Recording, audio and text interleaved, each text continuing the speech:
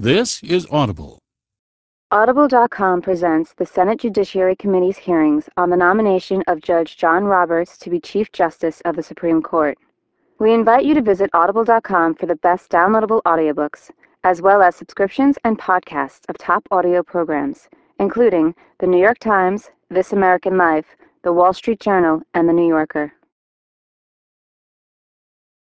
The committee will resume.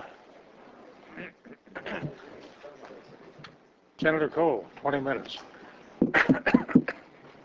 Judge Roberts. Senator, we spent quite a bit of time yesterday discussing how you would decide cases, and as we all know, it is your view that Supreme Court justices are umpires who are neutrally deciding cases. I want to discuss with you another area where I believe your analogy falls somewhat short. Supreme Court not only, as you know, has the power to decide cases and to construe the Constitution, but it also has the sole and the absolute power to decide which cases it hears, which cases it decides, which parties get to be heard, and which parties do not get to be heard. So if you're confirmed, you will get to choose which cases will be placed on the Supreme Court's docket with the vote of yourself and only 3 other justices, as you know. Making this choice, your opinions, your perspectives, and your life experiences obviously matter quite a bit. Much more than an umpire calling balls and strikes, you are, in that sense, a manager who is really setting the field with players to decide what the menu is going to be like. So this power is really quite important, and it's crucial, and it's important that we understand that when we look at your role in terms of your own description. In recent times, the Supreme Court has received appeals in nearly 7,000 cases a year, and as you know, in recent times, the Supreme Court has heard only about 80 cases a year. In other words, the justices choose to hear only about 1% of the appeals that they receive. My question for you, Judge Roberts, is should you be confirmed, how will you decide which cases will make the cut and will be heard by the Supreme Court, and what will guide your complete discretion to choose which cases to hear? I appreciate the question, Senator. It is an area where I will be happily concede that the justices are not acting just like umpires in deciding which cases they're going to hear as opposed to how they're going to decide them. My perspective has changed a little bit in this area. Certainly when I was practicing law, a lot of what I spent my time trying to do was get the Supreme Court to take a case. As you know, you file these things called petitions for certiorari, which are really quite extensive arguments about why the court should hear your case, having really not that much to do with the merits, whether it was right or wrong, but just why the court needs to issue an opinion in this area. And I thought they weren't taking enough cases. When I became a Court of Appeals judge, I thought you didn't need to have more cases taken up for review. But the considerations, some are pretty well established.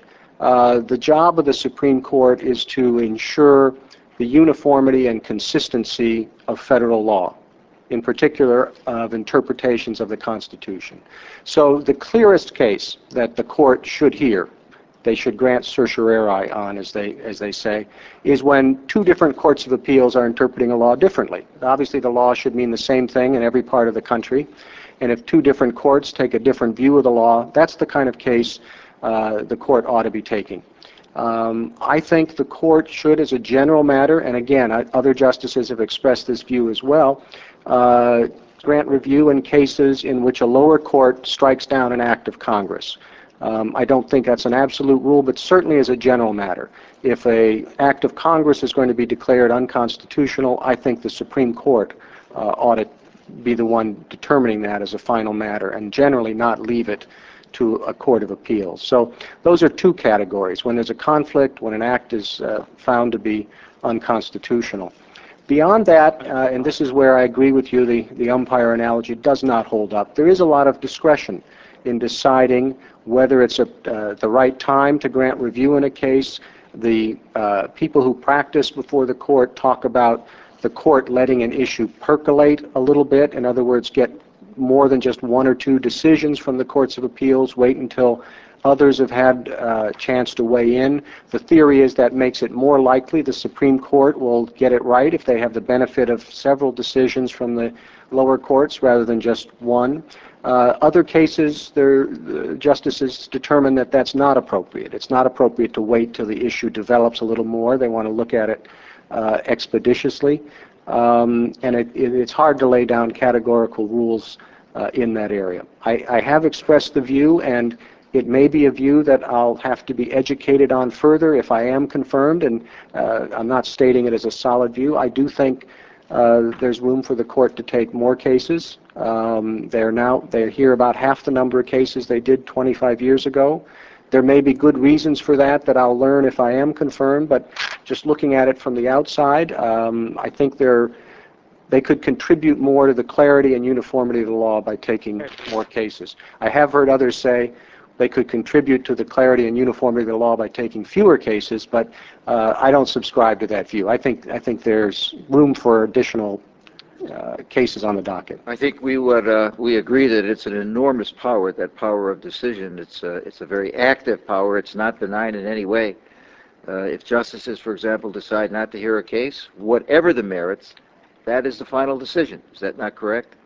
That's right. The decision of the Court of Appeals stands in that case. Now, it is true that I think the justices generally look at their duty and obligation to ensure consistency in a fairly dispassionate and objective way. In other words, it doesn't matter how a particular case came out. If it's different in one part of the country and another, most of the justices, in my experience, readily agree that that's the kind of case they need to address. Well, just to refer to two that were taken up without any reference from any lower court. One was Youngstown Steel and Tool, which was, the ability of the government to seize a steel mill during a time of war.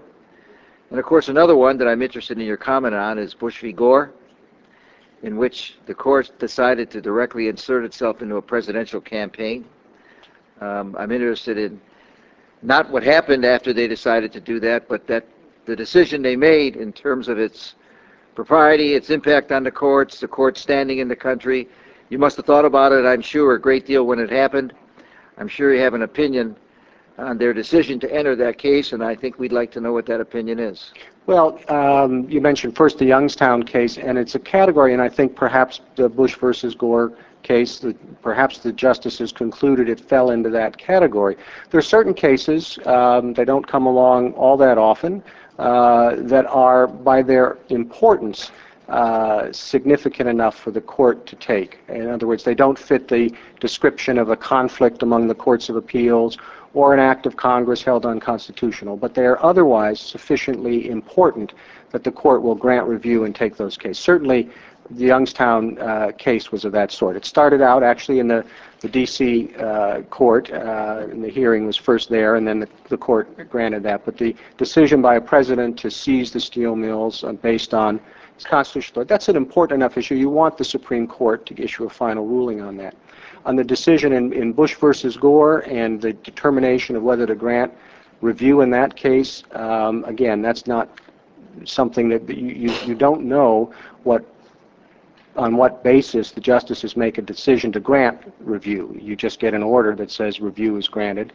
In that case, you had a decision of a state court that apparently the justices thought should be reviewed, and obviously expeditious treatment was needed, as I think it was in the Youngstown case as well. They're capable of moving expeditiously when an important matter requires them to do so. I asked you what your opinion of that decision was at that time.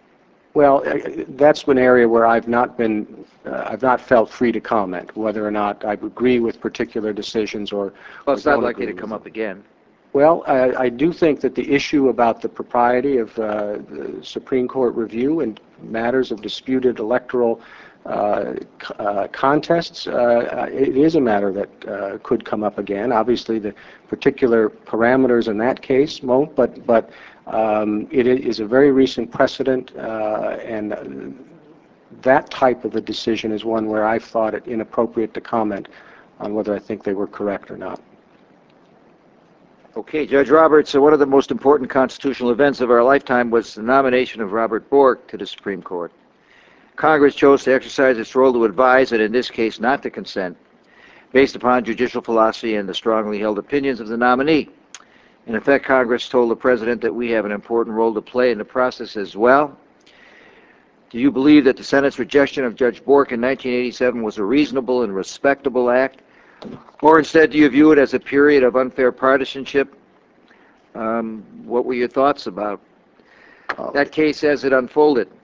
Senator, I don't think it's appropriate for me as a nominee to comment on the Senate's treatment of other nominees, and I would respectfully decline to do that.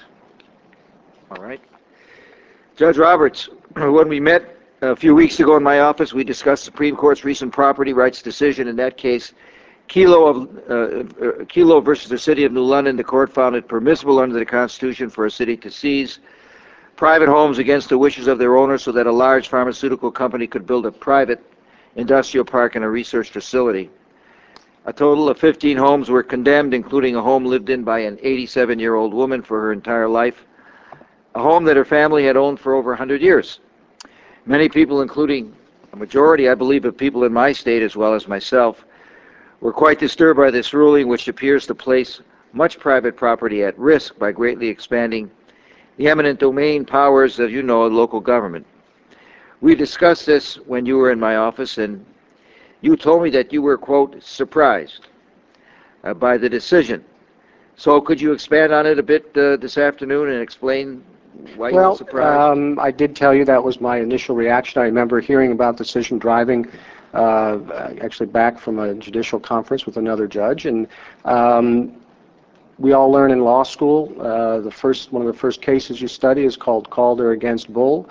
Has a basic proposition: the government cannot take property from A and give it to B.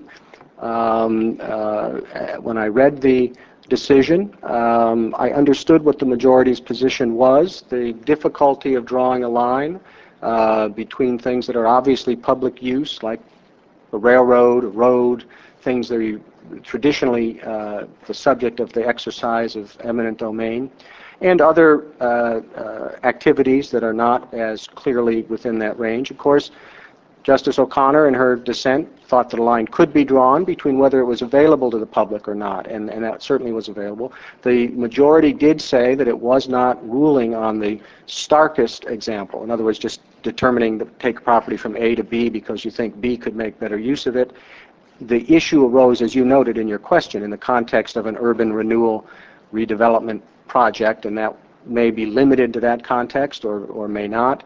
I do know there's been extensive legislative reaction to the decision. I know a number of states have passed laws already saying we do not authorize the use of the power of eminent domain to take for a use that's going to be from one private owner to another, and that's certainly an appropriate reaction to a court's decision in this area. What the court is saying, what the majority is saying, is because of the difficulty of drawing a line, this issue is really left up to the legislature, and if the legislature wants to draw the line in a particular place, it has that authority. But it certainly is a decision that was closely divided, 5-4, and it has gotten a lot of legislative reaction. And the point I would only make is that it's perhaps a good example of the fact that legislators have a responsibility to protect the rights of the people just as much as courts. And one way they can protect the rights of the people in this area, if they think it appropriate, is to restrict themselves in saying we will not use the eminent domain power to the broadest extent that the Supreme Court has said we are authorized to do. Did I understand your opinion on whether or not that case was correctly decided, or are you not? No, again, that's particularly since it's an area they do specifically leave open the question about whether it applies outside of a redevelopment project. That's an issue that could come before the court. It's not one I feel appropriate to comment on. It would or would not surprise you if we'd not heard the last of that? It's certainly one of those areas that could come before the court again, even in its present form. I know the author of the majority opinion has said it was an area where he, as a personal policy matter, wouldn't have exercised that authority, but of course the issue there was the legal issue, not policy preferences. It could come before the court again, yes. You'll have a decision to make if it does rise up to that level? Is it possible that your decision, along with 3 other justices, might be to put that on the docket? That would be one of the decisions that, in the exercise of the cert process, as they call it, for short for the certiorari decision, and that would certainly be an issue that could come before the court. And they already have, of course, 4 dissenters who may be anxious to revisit it, or not. I don't know. I don't want to presume how they would view it on an ongoing basis. Judge Roberts, I'd like to talk a little bit about antitrust. I'm the ranking member on the antitrust subcommittee. To me, antitrust is not some mysterious legal theory that only lawyers can talk about or understand. Antitrust is just another word for fair competition. The laws that we use to protect consumers and competitors from unfair and illegal trade practice is what antitrust is all about. You agree that government enforcement of antitrust law is crucial to ensuring that consumers are protected from anti-competitive practices such as price fixing and illegal maintenance of monopolies. Yes, I do, Senator. In fact, when I was in private practice, one of the cases I handled was the Microsoft antitrust case on behalf of government officials, the states in particular. A number of states retained me to argue that case before the D.C. Circuit en banc. So I certainly appreciate the role of governments, both state and federal, in enforcing the protections of the antitrust laws, because, as you know, there is concurrent authority in that area. The Sherman Act, of course, on the federal level, and then what people call the baby Sherman Acts on the state level. I'm glad to hear you say that, because on June 14th, 1983, which is more than 20 years ago, in a memo to the White House counsel Fred Fielding, you wrote, quote, "Enforcement of federal rights is advanced most effectively by private suits in antitrust cases." So, isn't it often true that individual consumers don't have the resources to pursue these private suits against large corporations? And isn't that why government enforcement of antitrust is essential? And so you would perhaps not be feeling the same way today as you did 22 years ago when you made that comment? Well, I think it depends on what area you're talking about. I do think that the system established under the Sherman Act of private antitrust enforcement, and of course the opportunity to recover additional damages and attorney's fees and other aspects, has been an effective tool in enforcing the law. There are areas, as you mentioned, if the issue is mostly consumer rights as opposed to business rivals, that the government action may be more necessary in those areas as opposed to the others. And I know that government antitrust regulators make those determinations every day, that their resources are best directed to areas where consumers or attorneys bringing class actions on consumers' behalf, whatever the reasons, where the incentive system for private litigation may not be as effective. And that's often the area where state attorneys general, the Justice Department decide to get involved to supplement the private enforcement activity. All right, I'll just ask one more question before my time expires, and that's upon the important role that Chief Justice plays as the head of Judicial Conference, which is the organization of the entire federal judiciary. As head of Judicial Conference, Chief Justice makes policy recommendations as a legal reform, with respect to legal reform, reform of court procedures, and advocates for the federal courts. What, if you were confirmed, would be your agenda, your plans, or your policy objectives to advance in connection with your role as the head of Judicial Conference? Well, I'm familiar with how the Judicial Conference operates for at least part of its role. I've been on the Advisory Committee on Appellate Rules. I was there as a lawyer, and I was kept on as a judge. In fact, I was slated to be the chairman of that committee starting in October. So I understand the role in promoting reform of rules that apply in the federal courts, both the appellate rules, the civil rules, criminal rules, and bankruptcy rules and evidence rules, different committees there, and I'm familiar with the process. They go through the advisory committee, a broader committee about rules in general, then they're submitted to the judicial conference for consideration. And it's a very exhaustive process, but I think also a very responsive one. Particular problems are identified in practice by practitioners, by judges. They're submitted to the committees, they review them, they come up with proposals. It's a very important part of the functioning of the federal system, and it affects all the levels, not just the Supreme Court, of course, but the courts of appeals and the trial courts. Other issues of concern, obviously, pressing issues, concerns with respect to security in light of different developments, those are addressed at the judicial conference. Any need for legislative action that the courts feel is appropriate.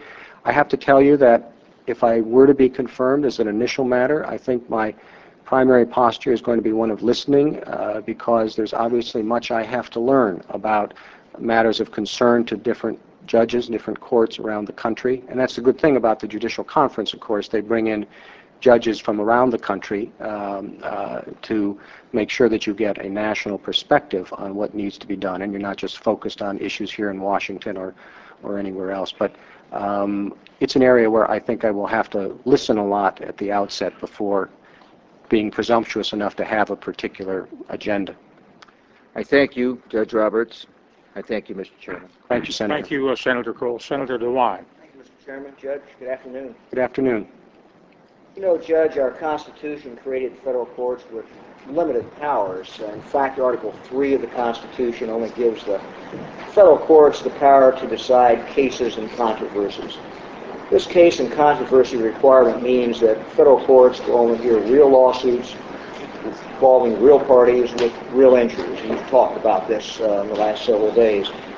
This has led to the development of a number of different rules about when people can bring lawsuits in federal court and when they cannot. One of these rules, as you well know, is the principle of standing. You talked about this in 1993 in a law review article you wrote in the Duke Law Journal.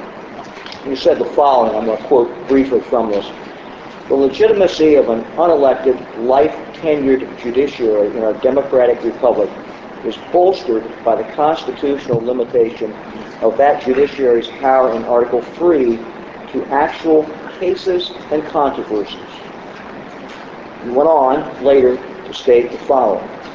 The Article 3 standing requirement ensures that the court is carrying out its function of deciding a case or controversy rather than fulfilling the executive's responsibility of taking care that the laws be faithfully executed. End of quote. Judge, could you elaborate on these statements today and maybe explain briefly what the doctrine of standing is and why that doctrine is really so important to our constitutional system? Well, Senator, your question really ties together a few themes we've already touched on. I don't remember if it was you or someone else who referenced Justice White's description of his obligation and what it was, and his answer was to decide cases. That was me. And the basis for the institution of judicial review, as explained by Chief Justice John Marshall in Marbury versus Madison, is similarly grounded on the obligation to decide cases and controversies. Because if you look at the Constitution, it doesn't say in Article 3 that the judicial branch is established in order to tell us all what the Constitution means. It says that the judicial branch is established to decide cases and controversies arising under this Constitution and the laws. And that is the basis for the authority to interpret the Constitution. As Marshall explained, we have to decide a case. If the argument is that it's inconsistent with the Constitution, we have to decide that. Therefore, we have that authority, and I believe that's consistent with the intent of the framers.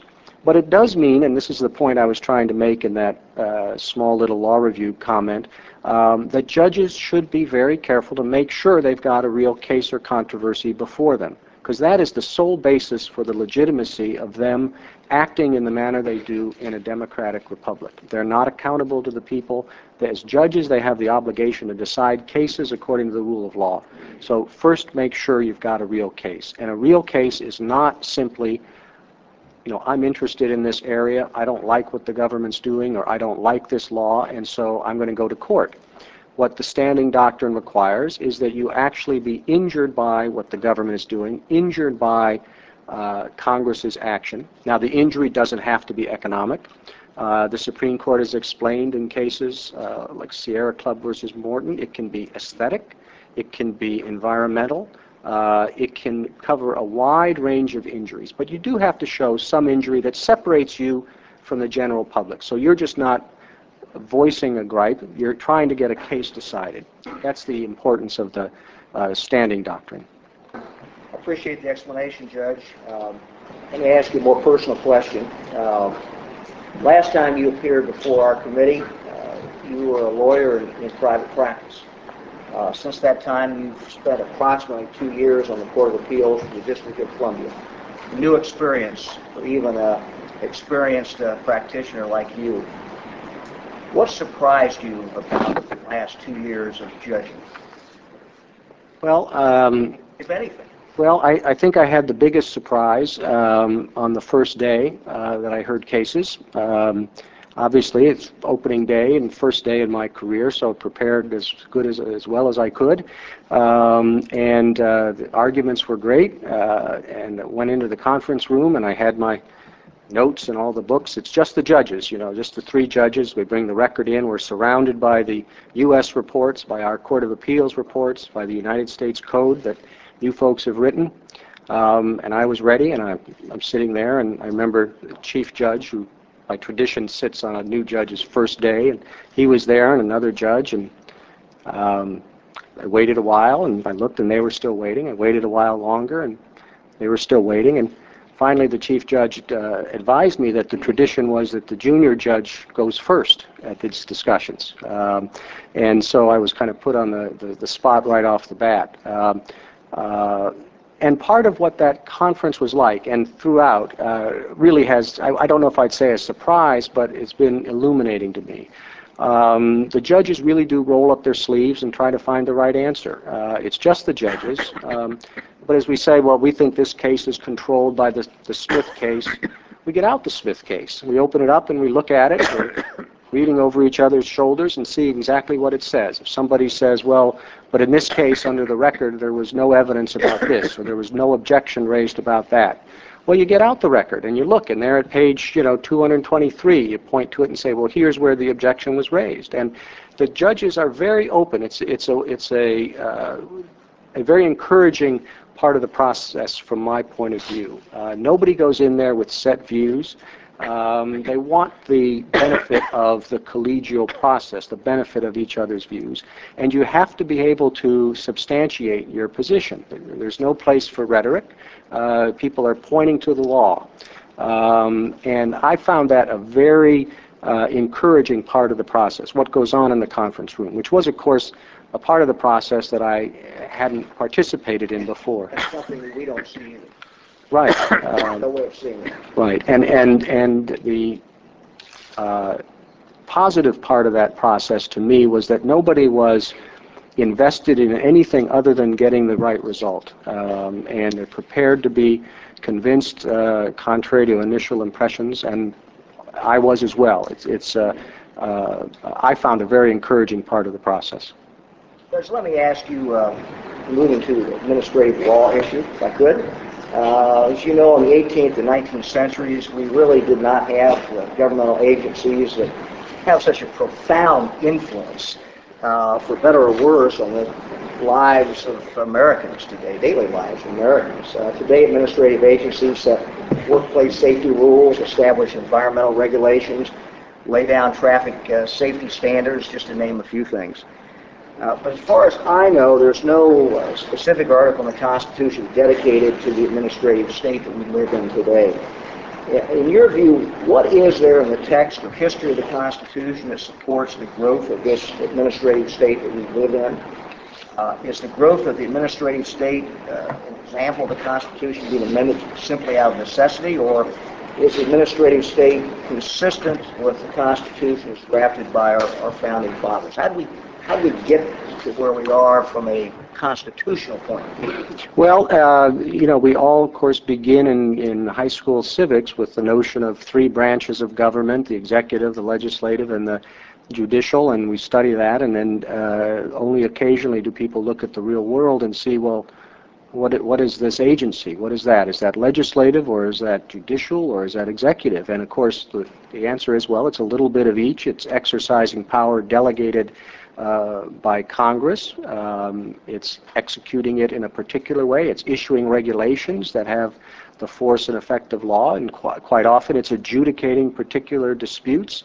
The activities of the administrative agencies are, of course, the bulk of what judges on the Court of Appeals for the D.C. Circuit do, and the principles of administrative law that have recognized the legitimacy of these agencies and sought to ensure that their exercise of authority is consistent with constitutional provisions by basically, I mean, I know the issue can seem arcane to many people, but the fundamentals of administrative law really go back to the basic principles of justice. Is someone being given an opportunity to be heard? Is someone being treated fairly? Is someone who's making a decision doing it for a rational reason or an arbitrary reason? These are the same basic principles that have animated the common law system since the time of Lord Coke, and they're being applied here as well. And the objection is often, this agency made a decision without adequately hearing our concerns,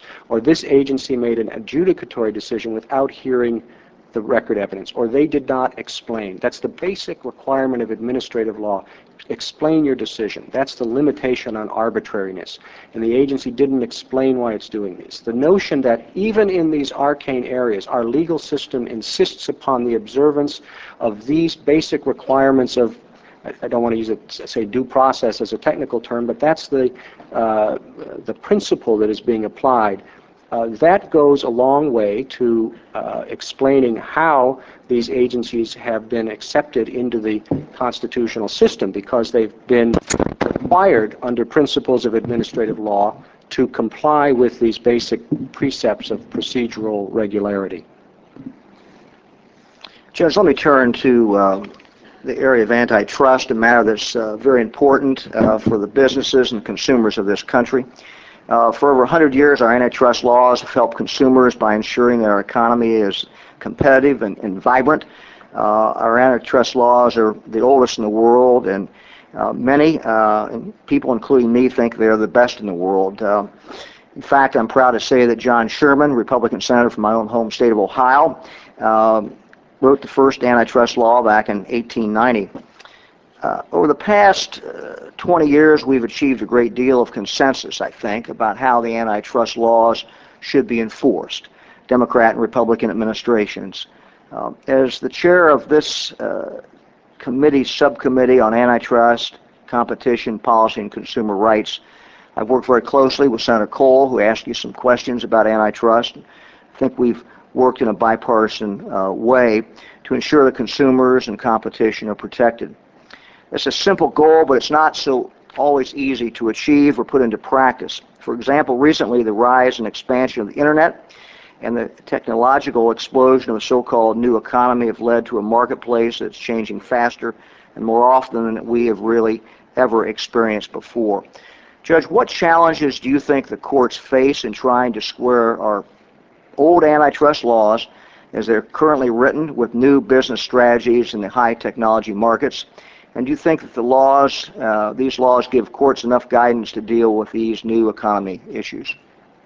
Well, that was really the basic issue that I faced in the Microsoft case before the D.C. Circuit en banc. There was a lot of argument, academic commentary back and forth, the idea this is a whole new area, you can't apply the old principles, they don't work in this context, you need to do something different, the so-called new paradigm and all that. And at least the argument that I tried to make on behalf of the states was that the basic principles are the same. The Sherman Act was, as many have said, a charter of economic freedom, and that those basic principles do have to be applied regardless of changes in the economics of the underlying businesses or the structure of the markets. Obviously, it requires a great deal of sensitivity on the part of the judges, and it's a real challenge for the lawyers sometimes to be able to understand the economics, to be able to explain them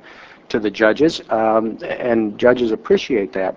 But my basic instinct, and it's nothing more than that, is that the principles are there, and the issue is simply application in a new context. Good. Great. Thank you. Judge, just one final comment. Yesterday, Senator Grassley asked you whether you think that there is, and I quote, any room in constitutional interpretation for the judge's own values or beliefs. In response, you said, and I quote, "No, I don't think there is. Sometimes it's hard to give meaning to a constitutional term in a particular case, but you don't look to your own values and beliefs. You look outside yourself to other sources." End of quote. You continued by saying that, and I quote, "Judges wear black robes because it doesn't matter who they are as individuals. That's not going to shape their decision. It's their understanding of the law that will shape their decision." End of quote. Now, Judge, I know what you meant by that answer. Judges should not impose their own preferences from the bench. In fact, I said pretty much the same thing in my opening statement on Monday. But, Judge, putting on a black robe does not mean that a judge should lose his character. You, sir, have a perfect resume, and certainly an outstanding professional career. But a Supreme Court justice is more than just impeccable academic credentials and impressive accomplishments. President Bush nominated John Roberts the man. America has gotten to know John Roberts the man. And I'm quite sure that the Senate is, in fact, going to confirm John Roberts the man.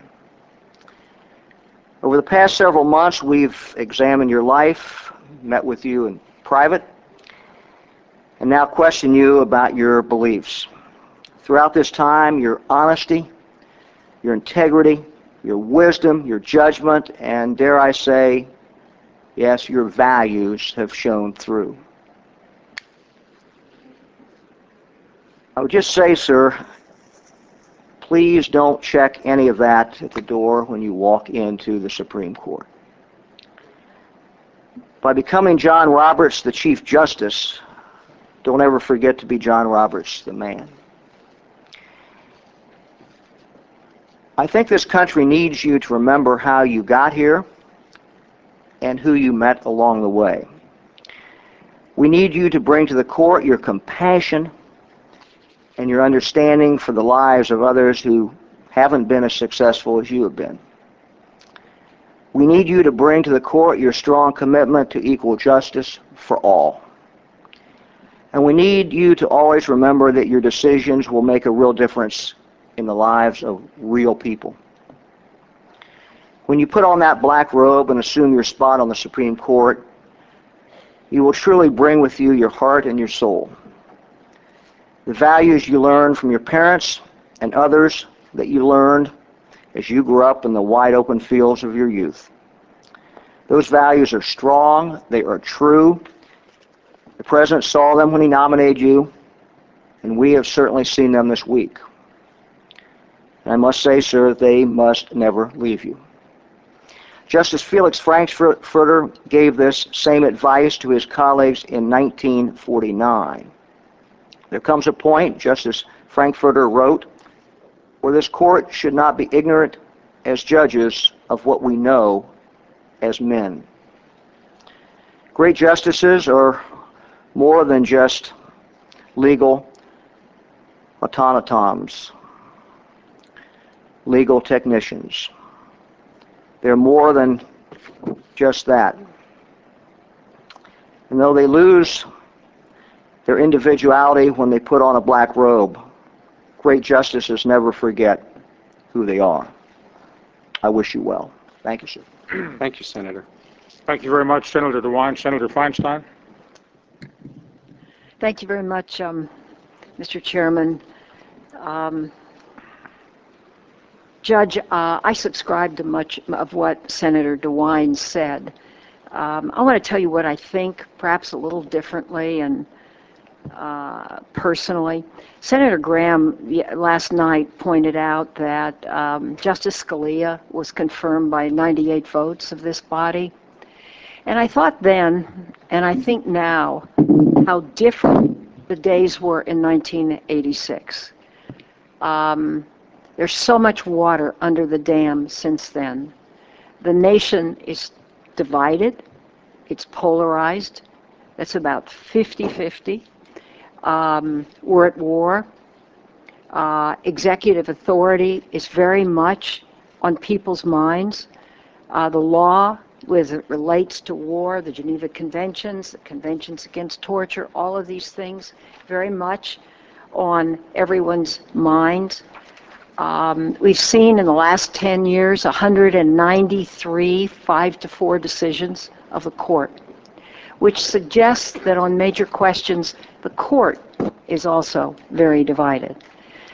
And so in comes this young justice. I was one on our side that voted for you for the D.C. court. I did so because there were so many testimonials about what a fine lawyer you are, what a fine human being you are. And I voted for you. But there's more in this vote. Senator DeWine just spoke about the man as opposed to the legal automaton. Yesterday morning, you spoke, I thought, eloquently in answering Senator Specter's questions on Roe. You discussed stare decisis as fully as I have ever heard it discussed. I'm not a lawyer. I learned a lot from listening to you. You discussed the right to privacy. You were very full and forward-speaking. And then after lunch, it was as if you shut down and became very cautious. So my first question, did anybody caution you between the morning and the afternoon sessions? No, Senator, no. Has anyone, when you were being interviewed for this position, ever asked your opinion on Roe? No. Okay, that's good to know.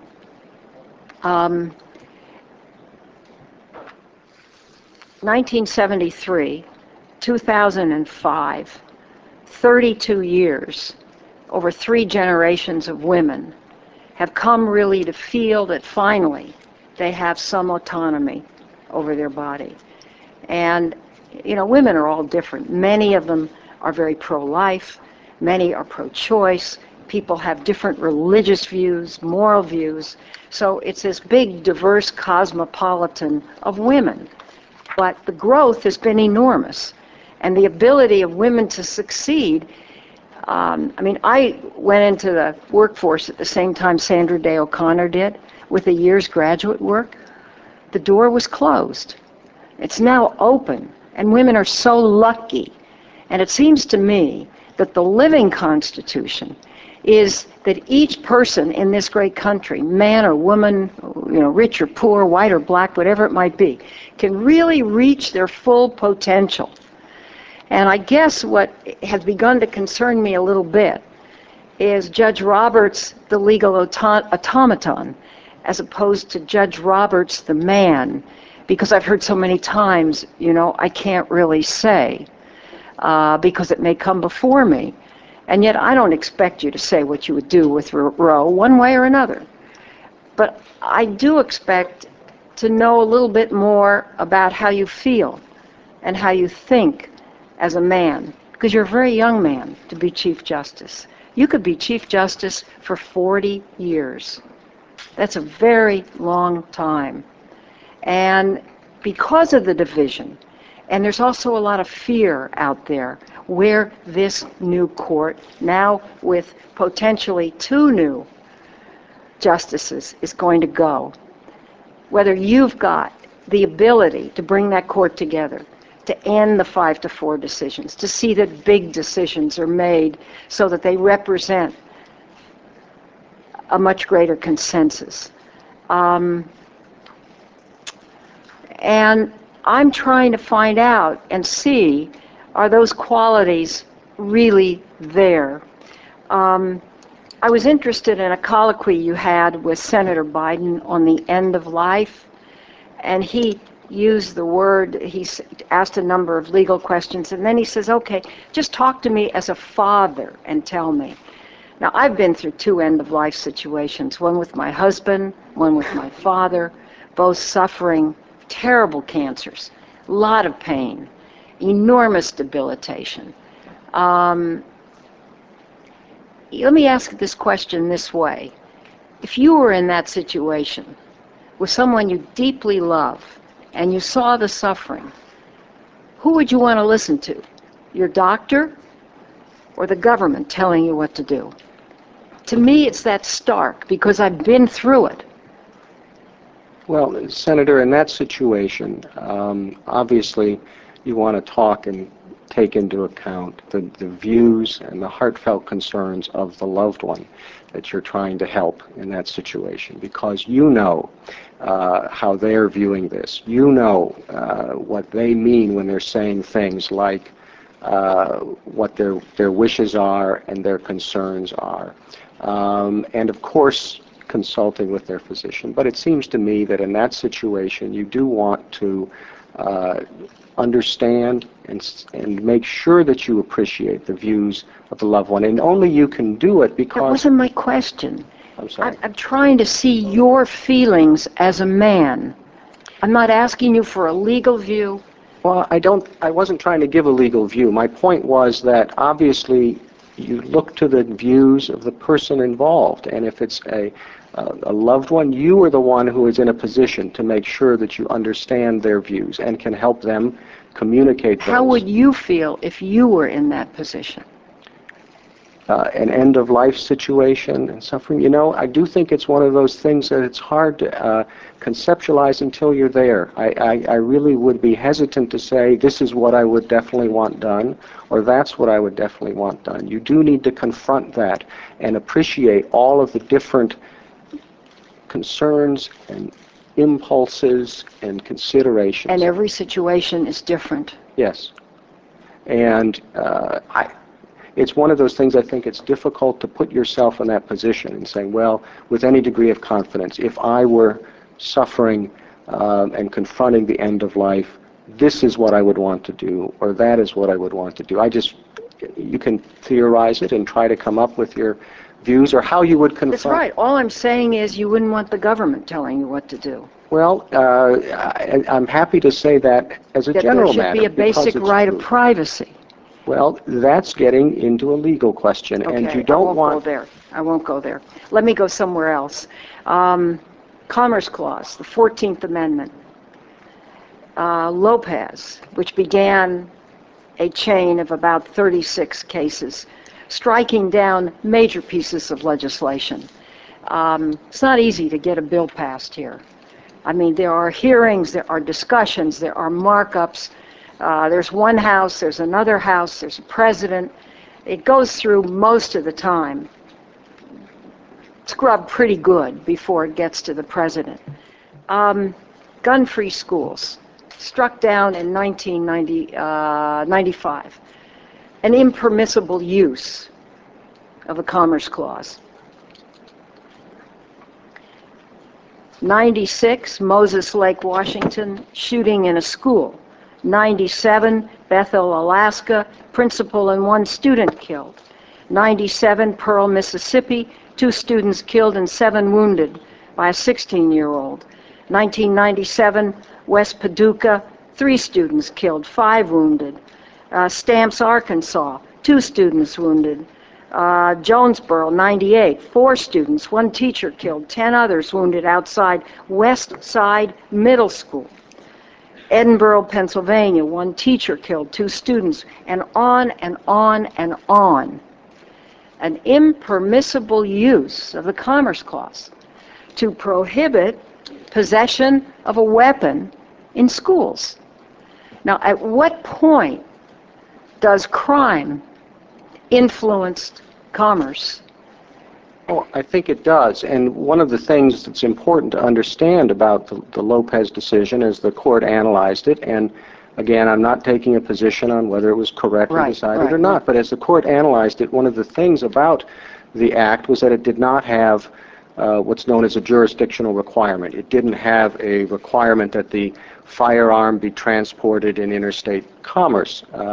A requirement that I would think it would be easy to meet in most cases because gun... But the firearm is transported in interstate commerce. Maybe not when that student had it, but to get to the student, the firearm has been transported in interstate commerce. My point is that the fix in Lopez, all that the court was saying was missing in there, or what was different about Lopez than many of the other cases, was that lack of a jurisdictional requirement. And if the act had been, as I understand the court's analysis, the act had required that, which I think, again, it's fairly easy to show in almost every case. As you say, these guns are transported in interstate commerce.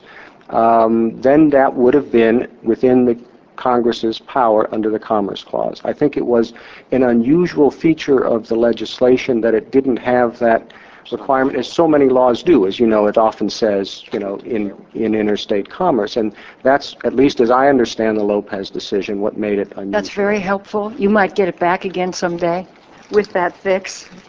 Let me turn to something else that Senator Leahy asked a number of questions on, and that's the Constitution and executive power. I'm looking for the section, but the Constitution very clearly says that any treaty is treated as the supreme law of the land, right? And that no state or official can abrogate it. Right. Which gives it the total weight of law. Can a president then decide not to follow a treaty? As a general matter, the answer is no. The treaty power, as long as it's ratified according to the requirements in the Constitution by 2/3 of the Senate, you're perfectly correct. It is, under the Supremacy Clause, the supreme law of the land. Now, I don't know if there are particular arguments about executive authority in that area with which I'm not familiar, and I don't mean to state categorically, but my general understanding is that treaties that are ratified, and of course we have treaties that aren't ratified and executive agreements that aren't submitted for ratification and so on, but a treaty that's ratified by the Senate under the Supremacy Clause is part of the supreme law of the land. Now, so the conventions against torture and the Geneva Conventions would apply? Yes. Now, there are questions, of course, that arise under those and have arisen under those about interpreting the conventions and how they apply in particular cases to non-parties to the convention and so on. And as you know, those cases have been coming up and are being litigated. But that's an issue of what the convention means in a particular case, not whether, as a general matter, a treaty is binding. Let me take you to yesterday morning in stare decisis, because you specifically discussed, when you were asked about Roe and Casey precedent, specifically, as we said, workability, reliance, pragmatic considerations, changed facts or circumstances, and whether the underlying legal or constitutional doctrine would still be valid. Are there any other factors that you think should be considered? Well, the court has been somewhat inconsistent on some other factors. They, for example, talk about, in some cases, the length of a precedent, the idea that the longer it's been on the books, the more people have conformed their conduct to it. In other cases, they've suggested that's not such an important consideration. In Payne versus Tennessee, the case that it noted how closely divided the court was in the prior case as a factor. But in other cases, the court has said that's not a major consideration. So I put those factors on the table simply because in some cases the court looks to them, in others it doesn't. But I think the ones I mentioned yesterday are ones that apply in every case. including the settled expectations, the workability, whether the doctrinal bases of a decision have been eroded. Yesterday, in answering Senator Specter on this very point, when you referred to Payne v. Tennessee, you did point out there were other considerations that come into play, and they're laid out again in Dickerson and in other cases, Payne v. Tennessee, Agostini, and a variety of decisions where the court has explained when it will revisit a precedent and when it will not. Yes. What do you think, when it should and should not? Well, I do think you do have to look at those criteria, and the ones that I pull from those various cases are, first of all, the basic principle that it's not enough that you think the decision was wrongly decided. That's not enough to justify revisiting it. Otherwise, there'd be no role for precedent, no role for stare decisis. Second of all, one basis for reconsidering it is the issue of workability. If a precedent has turned out not to provide workable rules, if courts get different results in the similar cases because the... Or if another case, like Casey, finds that Roe is workable. Well, again, that's a different, that is a precedent of its own, Right. that obviously would be looked at under principles of stare decisis. The issue of the erosion of precedent, if you have a decision that's based on 3 different cases and 2 of them have been overruled, maybe that's a basis that justifies revisiting the prior precedent. The issue of settled expectations, the court has explained, you look at the extent to which people have conformed their conduct to the rule and have developed settled expectations in connection with it.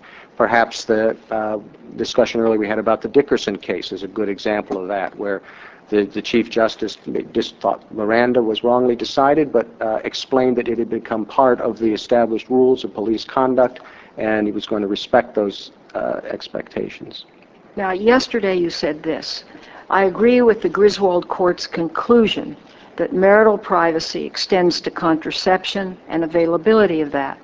The court, since Griswold, has grounded the privacy right discussed in that case in the liberty interest protected under the Due Process Clause.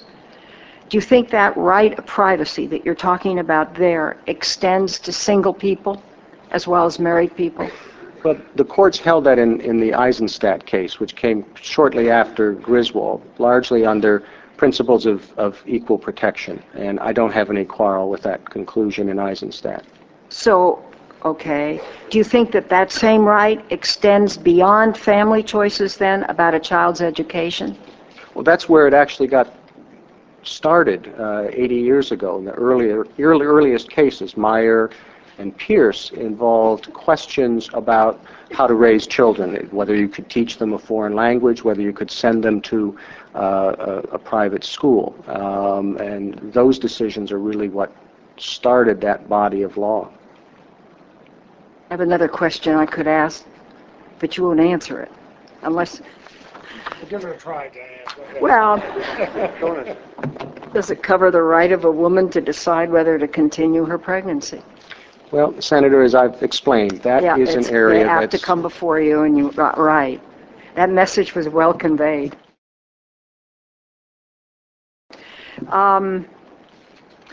Could I ask you a couple of, one question, I think I'll have time, in Acri v. the Republic of Iraq.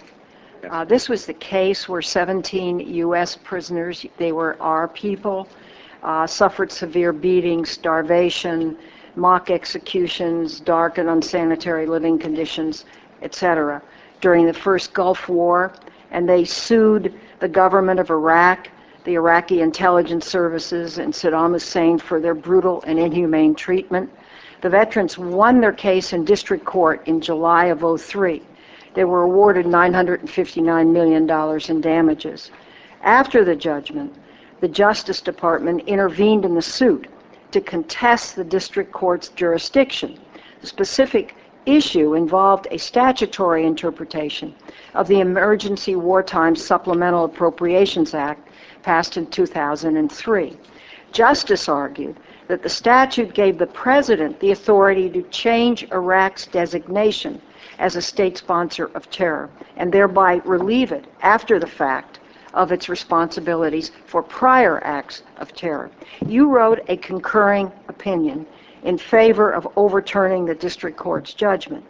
Although you agreed with the other two judges on the panel that the judgment should be reversed, you alone adopted the Department of Justice's argument that the statute granted the president total power to absolve Iraq of liability. You reached this conclusion while acknowledging that the question of statutory interpretation is close. Could I ask my question? Yes, you may finish your question. Do you believe that when, as in ACRI, there's a close question of interpretation of a statute touching upon a foreign policy, that the executive deserves total deference?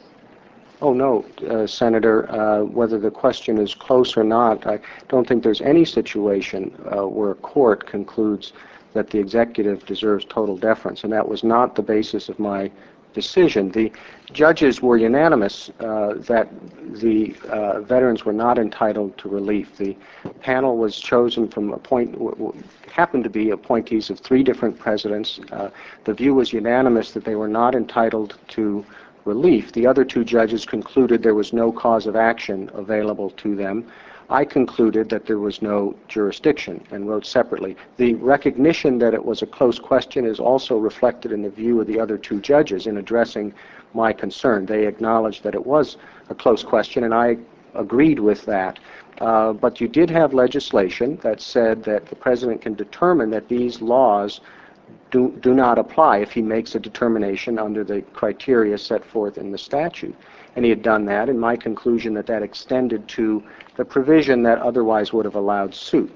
The other 2 judges disagreed. They thought there was jurisdiction, but then concluded there was no right of action. So the end result of both of our position was the same. But it was not a question of deference. It was a question of interpreting the legal authority and consequences of an act that this body had passed and the president's finding under that.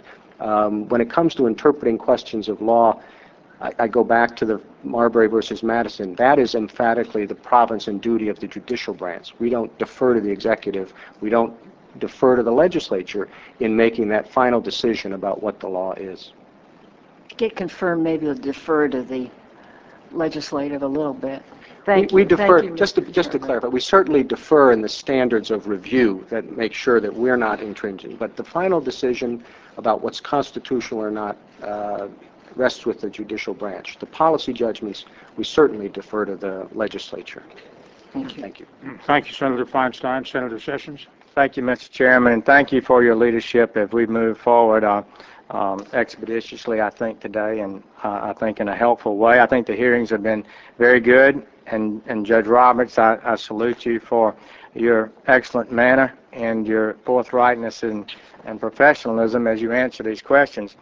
You know, I hope we are moving away, Senator Feinstein, from divisiveness. So we've got in some ways we do have a divided country, but in other ways I think we have the potential to move together. And I frankly believe that one thing that causes divisiveness and frustration and angst is when a Supreme Court were to render an opinion that really is more a political or social policy decision rather than a legal decision. And when they say it amounts to the Constitution, a constitutional provision, then that Supreme Court opinion can only be changed by 2/3 of both houses and 3/4 of the state. Do you understand that danger, Judge Roberts, in opinions, and is that perhaps one reason you think a judge should show modesty? Well, it's part of what I mean when I say a certain humility should characterize the judicial function. Judges need to appreciate that the legitimacy of their action is confined to interpreting the law and not making it. And if they exceed that function and start making the law, I do think that raises legitimate concerns about the legitimacy of their authority to do that. Well, I would observe that the American people are beginning to believe that is occurring, and I think it does threaten legitimacy of the court in a way that all of us who love the law should be concerned. And I do love the law, and I'm a big critic of the courts. On these kind of activist cases, but I have practiced full-time before federal judges, and as I said earlier, I believe day after day justice is done. You have said that in your before your court, you're impressed with the objectivity and fairness that the judges bring. Is the ideal of blindfolded justice a neutral umpire? Is that a romantic, naive ideal, or is that something that you believe we can and should strive to achieve in America? Well, I do know that there are sophisticated academic theorists, people who spend a lot more time theorizing in this area than I do, and a lot smarter than I am addressing these issues, some of whom conclude that in particular cases it's difficult to do, it's difficult to avoid making the law while you're interpreting it, and they kind of throw up their hands and suggest that we shouldn't even try, therefore. And I don't agree with that. I think as a practical matter, as a pragmatic matter, judges every day know the difference between interpreting the law and making the law. Every day, judges put aside their personal views and beliefs and apply the law, whether the result is one they would agree with as a legislator or not agree with. The question is what the law is, not what they think it should be. I've seen that on the Court of Appeals. I've seen that as a practicing lawyer before the court. That is the ideal. I'm sure justices don't always achieve it in every case because it's a human endeavor, and error is going to affect any human endeavor. But that is the ideal, and I think good judges working hard can not only achieve it, but also achieve it together in a collegial way and benefit from the insight and views of each other. Well, I thank you for that, and I would share those views, and I absolutely believe the strength of our nation is our good legal system. We've talked about the Commerce Clause, and there's been a lot of criticism of some of the cases. I think there have only been two significant Commerce Clause cases maybe in the last 40 years, Lopez and Morrison's. Senator Feinstein and you had a nice exchange about Lopez. I would certainly agree with your analysis. Had the Congress placed in there a requirement that the firearm had been traveled in interstate commerce, I believe that statute would have been upheld. We could pass it again with that simple requirement, and virtually every state, virtually every firearm will have traveled in interstate commerce. A few states have manufacturers. When I was a federal prosecutor, I prosecuted a lot of those cases. As a young prosecutor, I was sort of an expert at it in the 70s, and I proved sometimes that the interstate commerce by simply putting an agent on the saying there was no gun manufacturer in Alabama, or it said made in Italy on it. I remember got that affirmed one time as a proof beyond a reasonable doubt that it was not made in Alabama. So Lopez, I believe, is a good decision. Also, with regard to crime, I would note that we've always had that nexus with interstate commerce. As a federal prosecutor, it's not a prosecution for theft, it's prosecution for interstate transportation of stolen property. That's the federal crime. Theft is prosecuted only by the state courts, unless it's from a theft from an interstate shipment. That's a federal crime. It's not a stealing an automobile, it's interstate transportation of a stolen motor vehicle. The ITSMV is the federal crime. The Hobbs Act, the Extortion Act, to use against politicians, you have to have an interstate nexus. And I've had cases where bribery was proven, but we were not able to prosecute it federally because it did not have an interstate nexus. RICO, even arson cases have to have it there. And so I just want to make sure that let me ask you this, in general, wouldn't you agree that if someone in Pennsylvania picks up a rock and murders their neighbor, that is a crime unreachable by federal prosecution under traditional interpretations of Commerce Clause and the reach of the federal government? Well, again, barring special circumstances of the sort you were talking about, that's generally something addressed by state authorities. So we need to get this thing straight. We have some people complain we're federalizing too many crimes and then complain that we're striking down some that go too far. States should prosecute these cases locally and effectively, and should do that at guns, schools, and guns, and that kind of thing. And in Violence Against Women Act, it was a Commerce Clause case where a woman was raped and then sued the people who assaulted her and raped her. She wanted to sue in federal court under the Violence Against Women's Act. And what the court held there was, as I read it, that it limited the court limited Congress's power to provide for civil damages, money damages. She could sue that rapist in state court, but not for money damages in federal court. Is that the holding of that case? That's my understanding what the court held in the Morrison case, yes. And I don't think it's an utterly extreme position. It certainly did not gut the Violence Against Women Act. It has so many more provisions than just that. If the action had been against a private business, could the damages have been rendered in that case? I'm not sure I know the answer to that, Senator. I'll take the follow-up on the Garrett case that several people have mentioned. Involved the University of Alabama in a lawsuit against the state institution claiming violation of the Disabilities Act. The state defended on the grounds that you could sue the state of Alabama for back pay. You could sue the state of Alabama to get your job back. You could sue the state of Alabama and get an injunction against the state to not discriminate again in the future. But under the sovereign immunity doctrine that protects a state from lawsuits, you couldn't sue them for money damages. Now, Senator Cornyn is Attorney General of his state, and Attorney Generals like Attorney General, now Judge Bill Pryor, who defended Alabama, raised that defense. And I don't think it's a bogus defense. I think it's a legitimate concern. Judge, do you recall where the doctrine that's so famous in the law that the power to sue is the power to destroy? Do you remember where that came from in our legal history?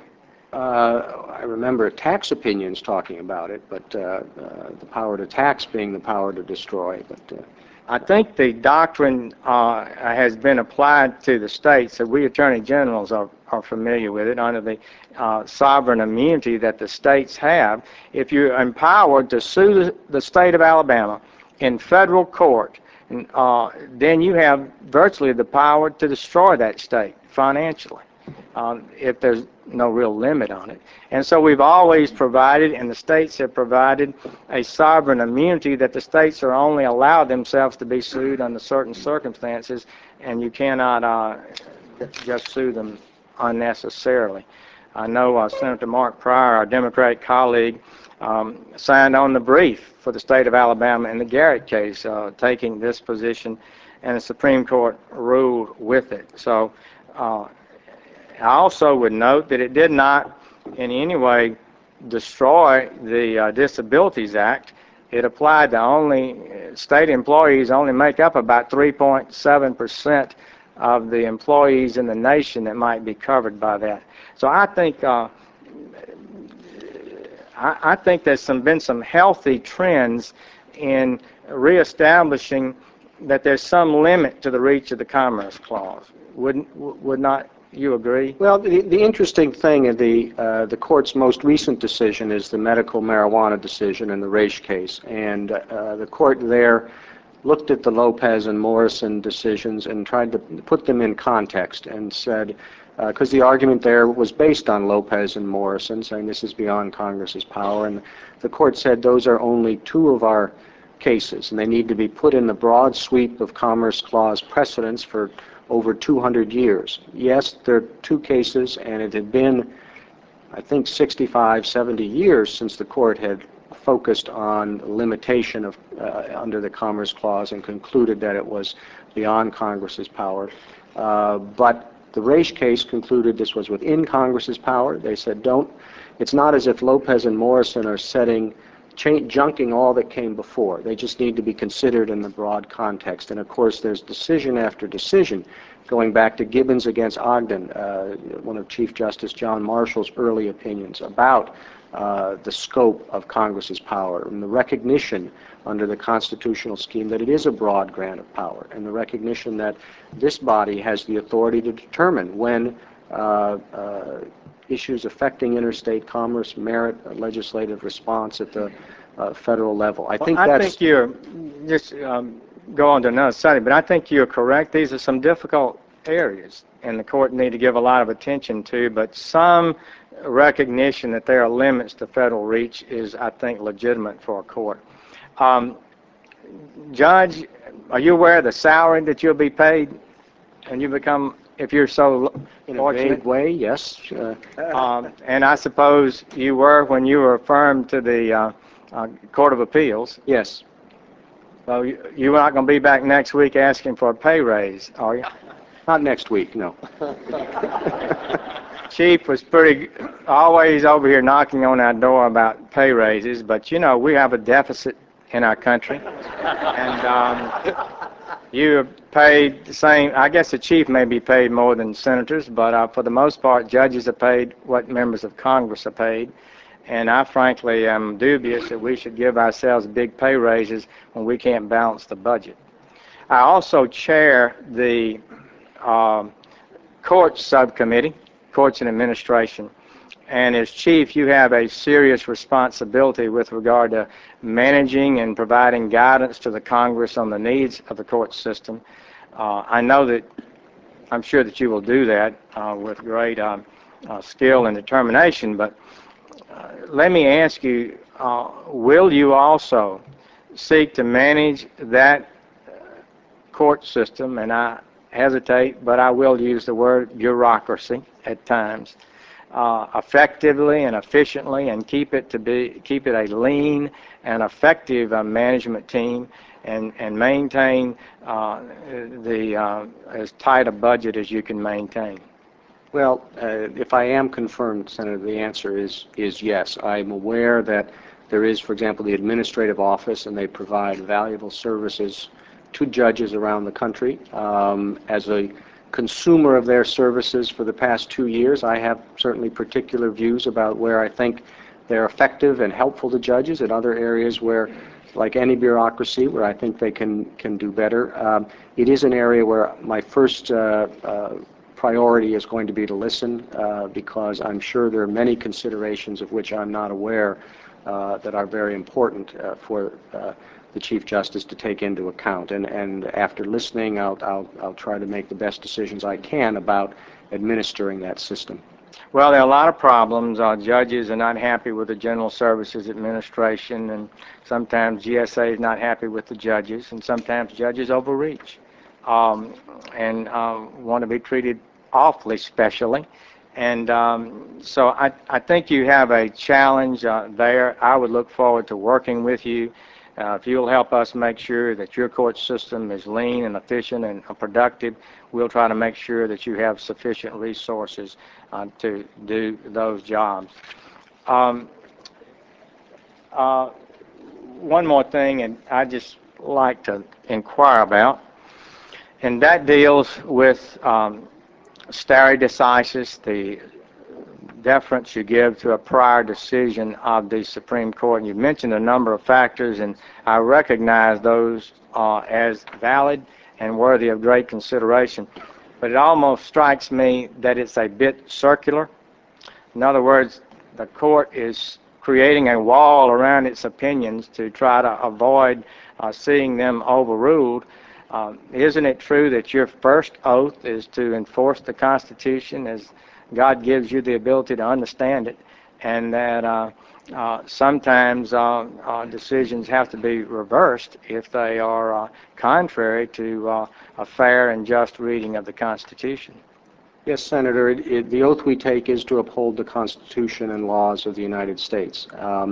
That's true. And the way judges go about that is within a system of precedent and consistent with rules of stare decisis. No judge starts the day by opening a blank slate and said, what should the Constitution mean today? You operate within those systems of precedents. That's the best way that we judges have determined to interpret the Constitution and laws consistent with principles of stare decisis.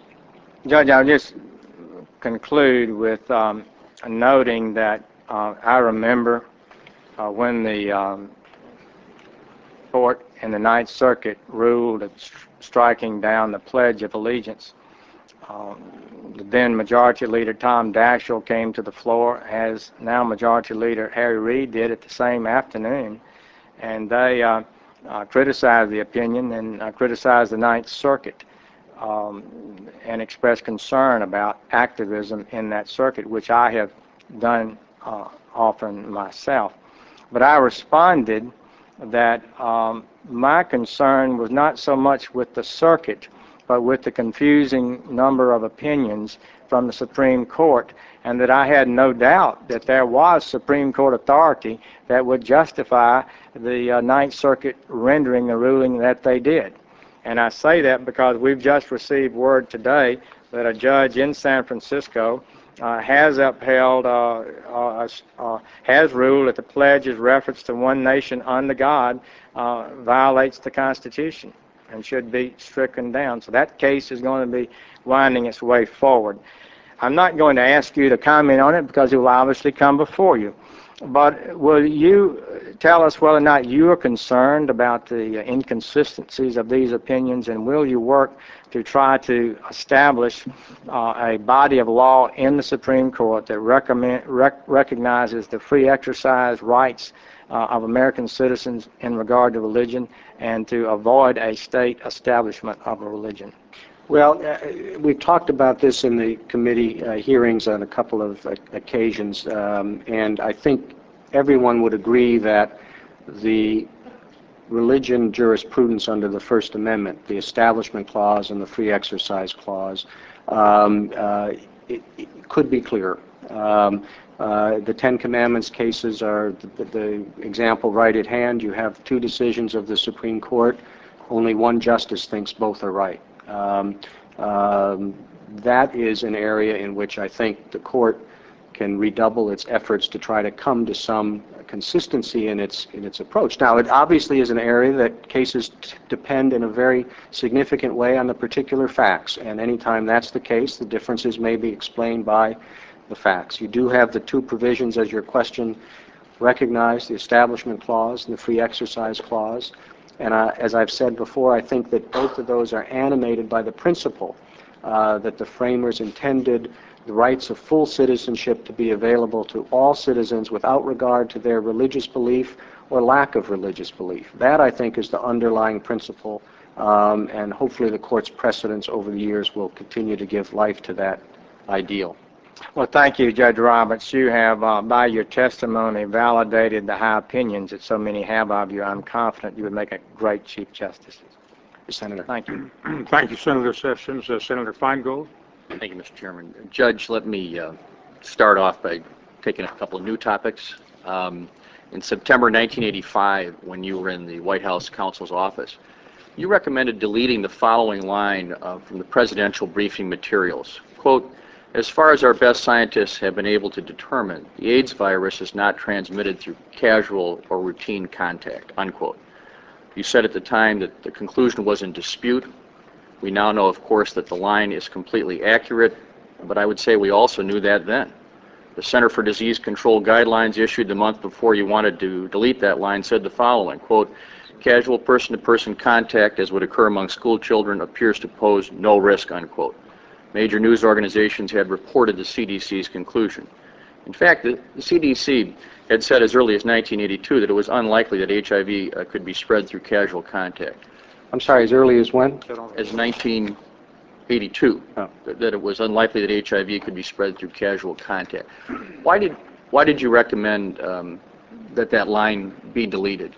Well, for the reason I gave in the memorandum. This was a statement by the President, and I just didn't want the President giving out medical advice if it was a subject of some uncertainty. I obviously was not a medical expert, and you said the CDC had issued a report a month before. Well,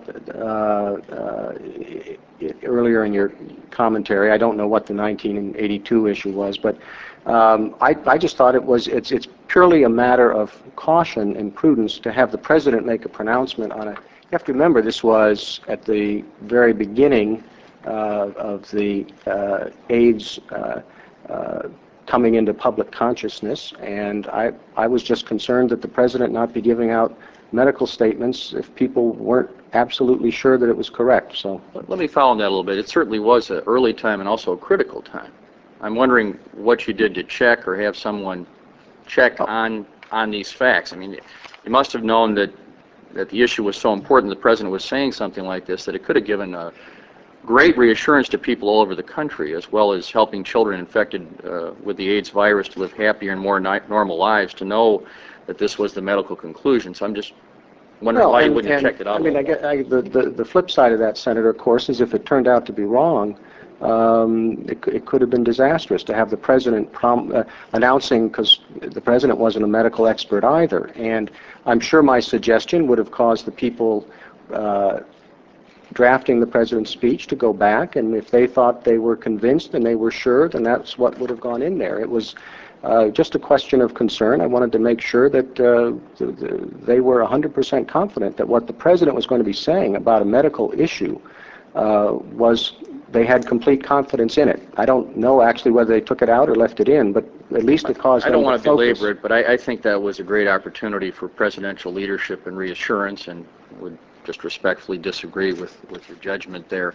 Well, my judgment, just so I could, well, it wasn't my medical judgment. The impact of my suggestion was obviously to cause the people who wanted that in there to go back and make sure they were sure that they wanted the President of the United States issuing a medical statement. I think it was pretty certain at that time what the medical view was, as indicated by the medical community of our own government, but I'll leave it at that. Do you believe that the Congress has the power under the Constitution to prohibit discrimination against gays and lesbians in employment? I don't know if that's an issue that's going to come before the courts. I don't know if Congress has taken that step yet.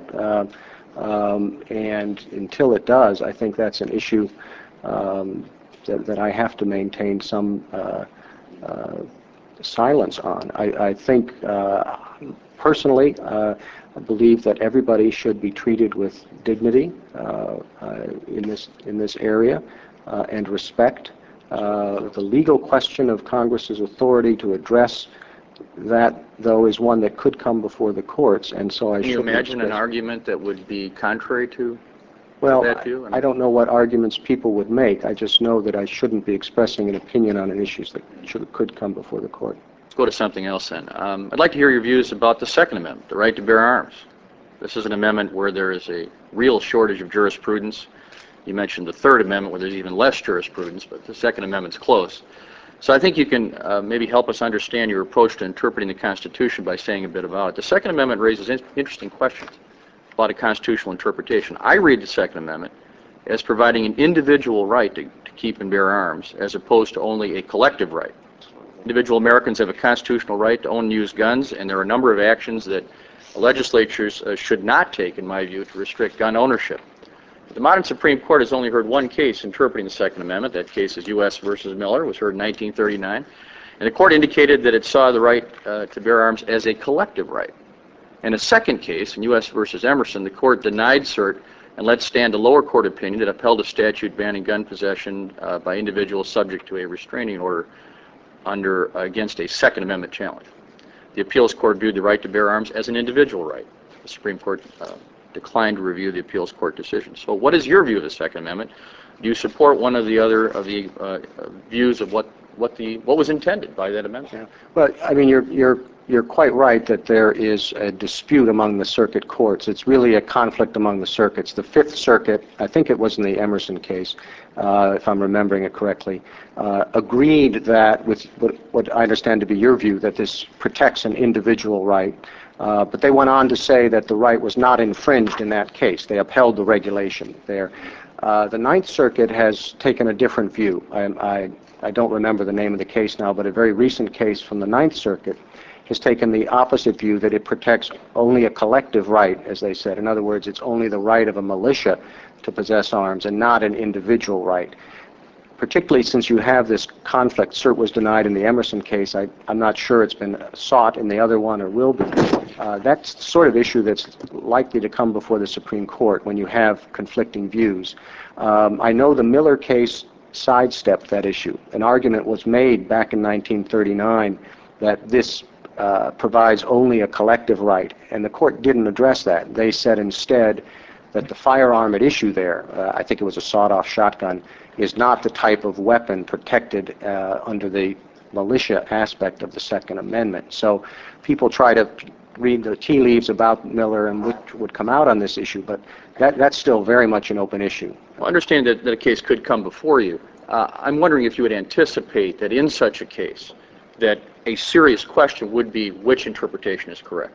Well, anytime you have two different courts of appeals taking opposite positions, I think you have to regard that as a serious question. That's not expressing a view one way or the other. It's just saying, I know the Ninth Circuit thinks it's only a collective right.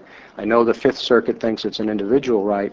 And I know the job of the Supreme Court is to resolve circuit conflicts. So I do think that issue is one that's likely to come before the court.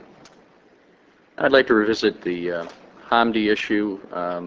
I asked you which of the four opinions in the case of Hamdi v. Rumsfeld best approximates your view on the executive's power to designate enemy combatants, and you refused to answer that question because the issue might return to the court. And I want to press you a bit on that. In Hamdi, there were four different opinions, and by the way, I checked it because you mentioned Youngstown, and all four opinions cited the Youngstown Sheet and Tube versus Sawyer case. Both Justice Thomas's dissent and Justice Ginsburg and Souter concurring cited Justice Jackson's opinion in the Youngstown case, and they came to completely different conclusions. So your answer that you would apply that principle doesn't help me very much in understanding your view of this. We know where all 8 other members of the court stand on these opinions. In their opinions, they either wrote or joined one of them, yet all 8 of them will hear the next case that raises similar issues. No one is suggesting that their independence or impartiality in the next case has been compromised. Now, Mr. Hamdi, of course, has left the country, so the precise facts of his case will never return to the court. Of course, if a member of the court expressed a view outside of the court on a specific case that was headed to court, that might be cause for recusal, as Justice Scalia recognized when he recused himself from the Pledge of Allegiance case a few terms ago after discussing it in a speech. But obviously, Justice Scalia can participate in the next case involving the questions at issue in Hamdi, even though we know exactly what he thinks about that decision. So I guess I want to know, why are you different? I'm not asking for a commitment on a particular case. I recognize that your views might change once you're on the court and hear the arguments and discuss the issue with your colleagues, but why shouldn't the public have some idea of where you stand today on these crucial questions concerning the power of the government to jail them without charge or access to counsel in a time of war? They know a great deal about how each of the other justices approach these issues. Why is your situation different? Well, because each of the other 8 justices came to their views in those cases through the judicial process. They confronted that issue with an open mind. They read the briefs presented by the arguments, by the parties and the arguments the parties presented. They researched the precedents as a judge. They heard the argument in the case. They sat in the conference room, just the 9 of them, on the court, and debated the issues and came to their conclusions as part of the judicial process. You're now asking me for my opinion outside of that process, not after hearing the arguments, not after reading the briefs, not after participating with the other judges as part of the collegial process, not after sitting in the conference room and discussing with them their views, being open to their considered views of the case, not after going through the process of writing an opinion, which I have found from personal experience and from observation often leads to a change in views, the process of the opinion writing. The opinion turns out it doesn't write. You have to change the result. The process, the discipline of writing helps lead you to the right result. You're asking me for, you're asking me for my views, right here without going through any of that process. What would be the harm, Judge, if we got your views at this point and then that process caused you to come to a different conclusion, as it appropriately should? What would be the harm? Well, the harm would be affecting the appearance of impartiality in the administration of justice. The people who would be arguing in that future case should not look at me and say, well, there's somebody who under oath testified that I should lose this case because this is his view that he testified to. They're entitled to have someone consider their case through the whole process I've just described, not testifying under oath in response to a question at a confirmation hearing. I think that is the difference between the views expressed in the prior precedent by other justices in the judicial process and why, as has been the view of all of those justices, every one of those justices who participated in that case took the same view with respect to questions concerning cases that might come before them as I'm taking here. I understand your view. I think it's narrow. I mean, I had the experience of having one of my bills go before the Supreme Court, and I know I didn't have, as we say in Wisconsin, a snowball's chance with a couple of the justices because of how they had ruled previously, but I didn't think that made the process in any way tainted. That I knew that they simply weren't going to agree with this statute, but I recognize your limitations here. Let me ask you about something else, the Hamdan matter. Yesterday you refused to answer any questions regarding your conduct in the Hamdan versus Rumsfeld case. But today you answered questions from Senator Coburn regarding this matter. So I want to follow up in order to make sure the record is complete. You interviewed with the Attorney General of the United States concerning a possible opening on the Supreme Court on April 1, 2005. Is that correct? Yes. The specifics of the details I've discussed in the response to the committee's questionnaire. And that was 6 days before the oral argument in the Hamdan case. Isn't that right? I don't remember the exact date of it. I know it was shortly before that, yeah. You had further interviews on May 3rd concerning a possible appointment to the court with numerous White House officials, including Karl Rove, the Vice President, and the White House counsel before the decision in the Hamdan case was released. Isn't that correct? The decision was June 15th. The question here is just, did you have further interviews on May 3rd concerning a possible appointment to the May court? 3rd, yes. Well, whatever was, I don't remember the exact dates, but whatever You was had in interviews with those individuals. in the Senate record questionnaire. seems to indicate it was on May 3rd. You met again with Ms. Myers, the White House counsel, on May 23rd. Isn't that right? I'm relying on if that's what I said in the questionnaire, yes. You have I don't have an independent no reason recollection. to doubt that those facts are correct. You never informed counsel in this case of these meetings, did you? I did not, no. Mr. Gonzalez's advice to the President concerning the Geneva Conventions was an issue in the case. Isn't that right? I don't want to discuss anything about what's at issue in the case. The case is still pending and pending before the Supreme Well, how about Court. this one? President Bush was named a defendant in the case, right? Yes. In his official capacity.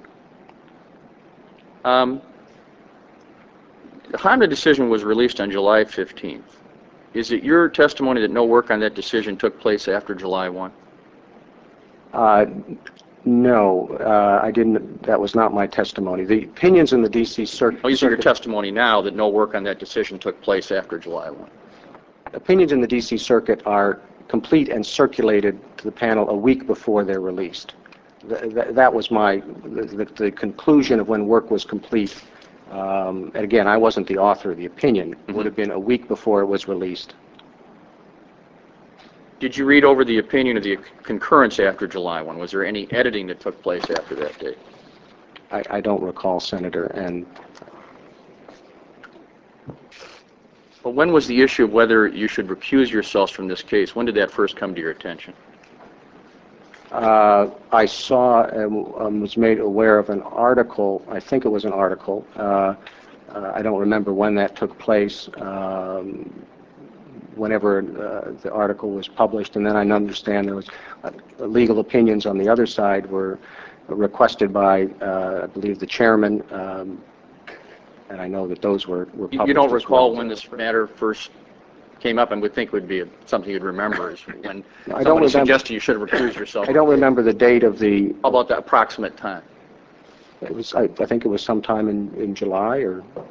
Mr. Chairman, so the record will be complete. I'd like to submit the article from Slate magazine by Professors Gillers, Luban, and Lubet in a letter sent to you responding to Professor Rotunda's criticism of their position, and I also want to submit an article by these three law professors that was published in the Los Angeles Times on this topic. I don't want to take any more time in this, but I think these professors... They will be made a part of the record.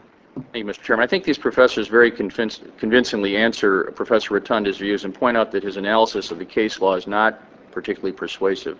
And I would urge any of my colleagues who really want to understand the issue with Judge Roberts' participation in the case, rather than just dismissing it because it's inconvenient, that they take a look at it and actually see what the issues were here. But I do appreciate your answer to those questions. I will only be able to get to some of my questions on the next subject, and hopefully the next round can continue. But Judge Roberts, as Senator Leahy mentioned earlier, when you came before the committee a couple of years ago, we discussed the fact that more than 100 people on death row have been exonerated and released, and in fact, I believe the number is now 121 people who we know were sentenced to die for crimes they did not commit. I want to follow up on the work that Senators Durbin and Leahy have done in discussing with you the Herrera case. I do differ with your characterization of the case. The Solicitor General brief that you signed presented the issue as whether the Constitution, quote, requires that a prisoner have the right to seek judicial review of a claim of newly discovered evidence, unquote. That is, the question was not how strong the evidence of innocence must be, as you seem to be suggesting earlier, but whether the Constitution requires that there be some avenue presenting evidence of innocence in federal court. Your brief argued that it does not. Now, that brief also, as you know, contained a footnote that I'm going to ask you to comment on. It said, quote, there is no reason to fear that there is a significant risk that an innocent person will be executed under the procedures that the states have in place. The direct review and collateral procedures that the federal government and the states have in place are more than ample to separate the guilty from the innocent. And yesterday you talked about the possible effect of DNA evidence on the legal framework in this type of case. In light of the many cases of innocent people ending up on death row that have come to light in the past decade, and aside from what was the ultimate issue at stake in that case, do you still agree with your statement from the government's Herrera brief? Well, that was the administration position at the time. It was one that the Supreme Court agreed with. 6-3, I think, was the ruling. I know Justice O'Connor was in the majority. The issue, and again, there was obviously argument at the time about what the issue really was in Herrera, and I thought it was quite inaccurate to view it as a case involving the question of whether actual innocence could be presented, because it was a claim of newly discovered evidence, and it was a claim that somebody who just died was actually the murderer. At the end of exhaustive appeals through the state system, exhaustive collateral review through the state system, exhaustive collateral review for the federal system, is there an obligation to decide at that point that a new claim that somebody else committed the crime? I'm just running out of time. I'm wondering if you just still stand by the statement, if you could just say yes or no. Or... Well, that was the administration position. All right, let me cut to the quick on. I'd like to know whether you think there's a risk that innocent people may be sentenced to death in today's criminal justice system. And I must say, Judge, Supreme Court justices do have the power of life and death in these matters. Senator, I think there is always a risk in any enterprise that is a human enterprise like the legal system. Obviously, the objective of the provision of the rights to a criminal defendant and trial, the provision of collateral review at the state level, the provision of collateral review at the federal level, the availability of, as you suggested, clemency, all of that is designed to ensure that the risk is as low as possible. There are issues that are going to be presented about the availability of DNA evidence, which may or may not help reduce the risk even further. There's always a risk, and obviously when you're dealing with something like capital punishment, the risk is something that has to be taken extremely seriously at every stage of the process. As we talked about more than 2 years ago at the prior hearing, I think the most effective way of minimizing that risk is to ensure that people facing that sanction have the best counsel available at every stage. As you know from looking at this problem, the issue that comes up are questions that weren't raised, that should have been raised if the person had a more capable lawyer. Avenues that weren't pursued that should have been pursued if that lawyer had the resources. And that's where I think the risk of wrongful conviction is going to be most effectively addressed, ensuring the availability of competent counsel at every stage of the proceeding. Thank you, Judge. Thank you, Senator. Thank you, Senator Feingold. Senator Graham. Thank you, Mr. Chairman. Judge Roberts, your intellectual stamina impresses me because you can't see this on television. It must be 150 degrees in here. I just don't know how you're doing it, but I'm tremendously impressed. Mr. Chairman, I would like permission to introduce into the record some law professor's opinion that being interviewed for the Supreme Court vacancy when Judge Roberts was interviewed did not require him to recuse himself, and I'll do that. Without objection, they will be made a part of the record. But let's think about that in kind of political terms, and I know that's not really your job. If we took this to its logical conclusion, say I was president. I don't think that's going to happen, so you don't need to be overly worried about it. But you could pick someone to be Chief Justice from the court, people sitting on the court. Is that correct? Yes. So if you had a judge you didn't particularly like, the best thing you could do is go talk to them about the job, and they couldn't decide anything. Would that be the logical conclusion of this? I think that would be the logical conclusion of some of the... Well, I'll remember that if I'm president. But now, on my record now, I don't think I should have the right to do that. That's part of the process. Some big themes here. Were you proud to work for Ronald Reagan? Very much, Senator, yes. During your time of working with Ronald Reagan, were you ever asked to take a legal position that you thought was unethical or not solid? No, Senator, I was not. We've talked about the Voting Rights Act. Proportionality test, in the Reagan administration's view, was changing the Voting Rights Act to create its own harm. Is that correct?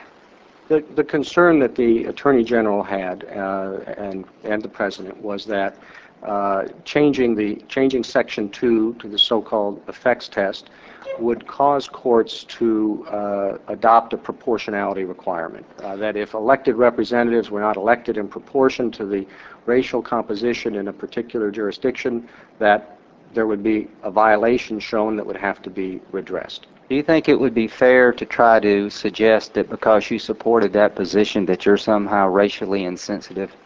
No, Senator, and I would resist the suggestion that I'm racially insensitive. I know why the phrase equal justice under law is carved in marble above the Supreme Court entrance. It is because of the fundamental commitment of the rule of law to ensure equal justice for all people without regard to the race or ethnic background or gender.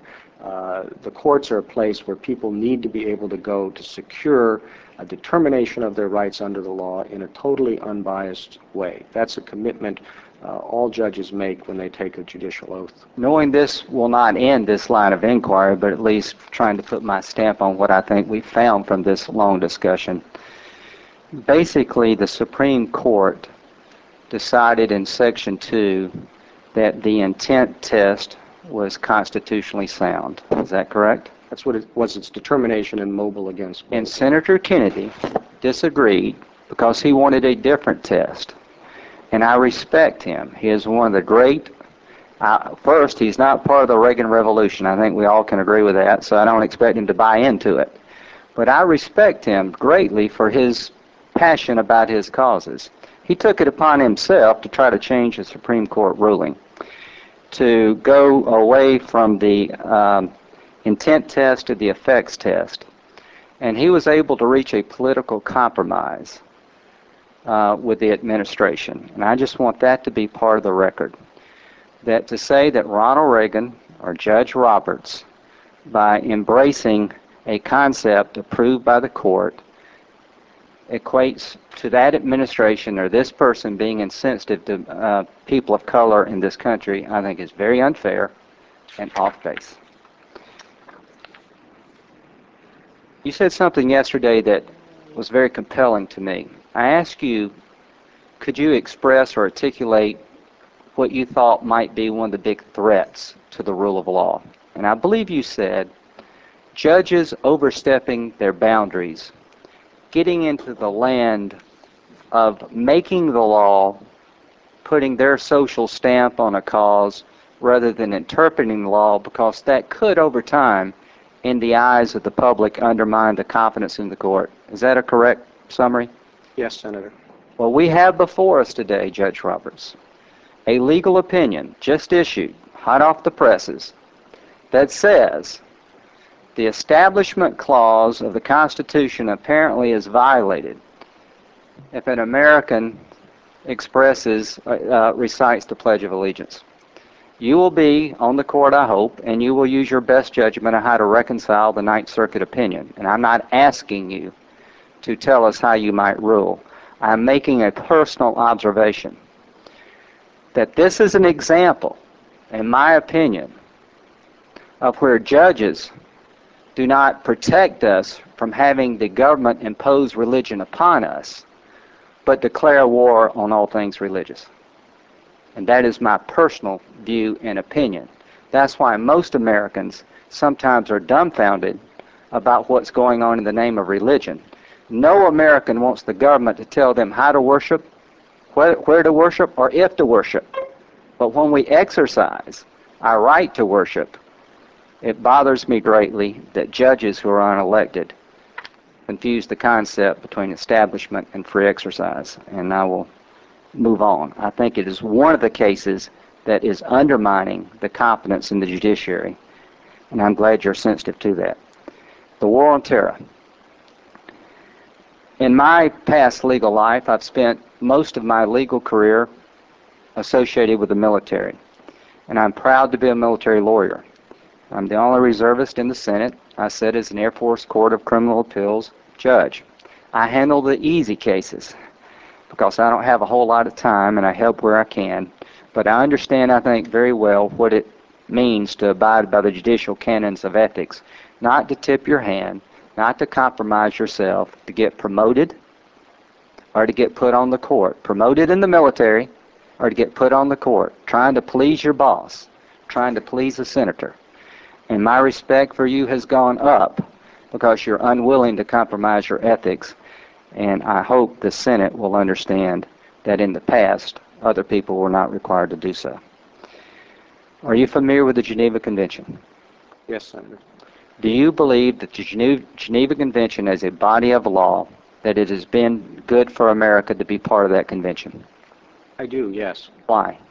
Well, my understanding in general is it's an effort to bring civilized standards to conduct of war, a generally uncivilized enterprise throughout history, an effort to bring some protection and regularity to prisoners of war in particular, and I think that's a very important international effort.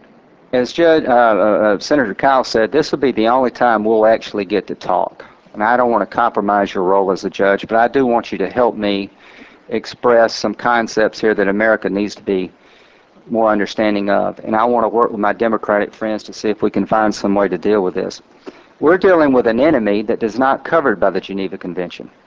Al-Qaeda, by their very structure and nature, are not signatories to the Geneva Convention and are not covered under its dictates. An enemy combatant, are you familiar with that term in the law? Yes, Senator, I am. What would an enemy combatant be under American jurisprudence? Who would they be? Well, I really have to think. Fair enough. Those cases are both pending. The ones Right. that I've decided are pending before the Supreme Court, and those issues are likely to come before. Fair enough. The Geneva Convention doesn't cover Al-Qaeda, but our president has said that anyone in our charge, terrorist or not, will be treated humanely. I applaud the president because in fighting the war on terror, we need not become our enemy. Our strength as a nation is believing in the rule of law, even for the worst of those that we may encounter. I admire Mr. Adams for representing the redcoats. I cannot imagine how tough that must have been. But his willingness to take on the unpopular cause in the name of the rule of law has made it stronger. When the president said that we will treat everyone humanely, even the worst of the worst, I think he's brought out the best in who we are. But we're in a war, Judge Roberts, where the Geneva Convention doesn't apply. And we have before the courts a line of cases dealing with the dilemma this country faces. When you capture an enemy combatant, non-citizen foreign terrorist, there's three things I think we must do. We must aggressively interrogate them without changing who we are. We must have the ability to keep them off the battlefield for a long period of time to protect our nation. And we must have a system to hold them accountable for some of the most horrible crimes imaginable. Justice Jackson was one of your favorite justices, is that correct? I think that's a fair description, yes. He has indicated in the Youngstown Steel case that the presidency, or the executive branch, is at its strongest when it has concurrence with the legislative branch. Is that a fair summary of what he said? Yes, he divided up the area basically into three parts, and considering the executive's authority, and said when it has the support of Congress, it's at its greatest, and obviously when it's in opposition to Congress, it's at its lowest ebb, as he put it. And he described a middle area in which it was sometimes difficult to tell whether Congress was supporting the action or not. This is me speaking, not you. Congress is AWOL, ladies and gentlemen, in the war on terror when it comes to detention, interrogation, and prosecution of enemy non-citizen combatants. Justice Scalia has written eloquently that Congress has the power to get involved in these issues, and Congress is silent. What is the case? Is it the Rasul case where the Supreme Court in a 5-4 decision has given habeas corpus rights to non-citizen foreign terrorists? I think that's correct, Senator, yes. That is an amazing departure from what we've been as a nation for 200 years. I have been to Guantanamo Bay twice. The people running the prison tell me that 185 of the detainees have lawyers in federal court. Justice Scalia says we've set up a situation where 94 different jurisdictions can hear habeas cases involving non-citizen foreign terrorists. The people running the jail says this process is undermining our ability to get good information. An habeas corpus petition hearing, would it allow a defense attorney to call a military commander in to answer for how this person was captured? I don't know, Senator, and I hesitate to opine on that without knowing. Well, the truth is that we've set up a situation where our military leaders and our military commanders and soldiers in the field can be called from all over the world, all over the country, to answer for why such person is detained. We had a conversation in our office, my office. I haven't agreed with a third round yet. You said something to the effect, as Justice Scalia said in his dissenting opinion, that this would be an area where the courts would welcome some congressional involvement. And right now, we have the executive branch carrying the load totally by themselves. We've got several cases before the court dealing with detention policy, interrogation policy, and prosecution policy. Do you believe that this is an area, if the Congress acted, as Justice Jackson said, that it would strengthen the hand of the executive in a legal situation? My observation during our meeting, Senator, was not an expression of legal determination, and it doesn't necessarily mean a view that Congress's action or involvement would be determinative or would even be within the scope of legal authority, depending on what the issue and the arguments were. I do know that when you are in the middle area where it's difficult to determine whether Congress is supporting the President's action or is opposed to the President's action, that the court often has to try to read the tea leaves of related legislation. If you look at the Dames and Moore decision coming out of the Iranian hostage crisis, what the court did in that case, applying the middle tier, was look at a vast array of legislation, and it was a very difficult enterprise to try to figure out what Congress's view was. My point was simply that if we know what Congress's view was, it might make it easier to apply it in a particular case, and you wouldn't have to go through that process of trying to determine what position Congress was in, if that turned out to be pertinent under the particular legal challenge. Thank you. Justice Scalia said in a very direct way, the courts are ill-equipped to deal with these issues. In the Youngstown Steel case, Justice Jackson says, when the President acts pursuant to an express or implied authorization of Congress, his authority is at the maximum, for it includes all that he possesses in his own right, plus all that Congress can delegate. A seizure executed by the President pursuant to an act of Congress would be supported by the strongest of presumptions and the widest latitude of judicial interpretation, and the burden of persuasion would rest heavily upon any who may attack. Do you agree with that?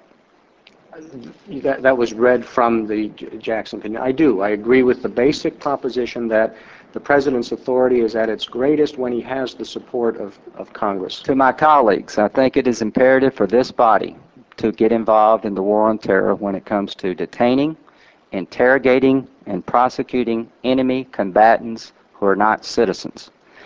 It is important that all three branches of government, in my opinion, feel comfortable with the policies of this nation, that will be stronger if the judicial branch, the legislative branch, and the executive branch are working together to come up with policies that will allow for aggressive interrogation, appropriate detention, and serious prosecution in a way that's within the values of our nation. So that is why I will be introducing legislation on all those topics, and I will not ask you any further what you may or may not do about the legislation if it ever gets to the floor of the Senate and passed. The Kelo case.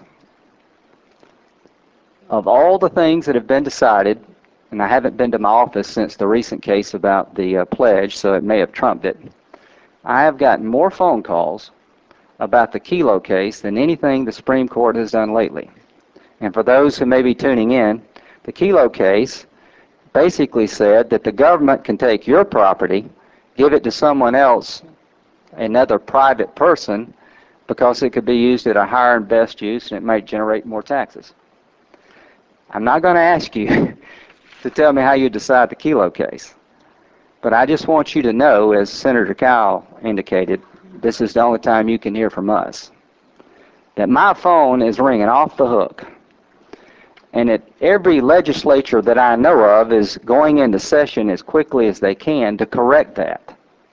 So I want to leave with you, and when you meet your new colleagues, please let them know that some of the things they do that we watch, and that the courts are able to do their job because the public defers to the court and respects the court. But there is a limit.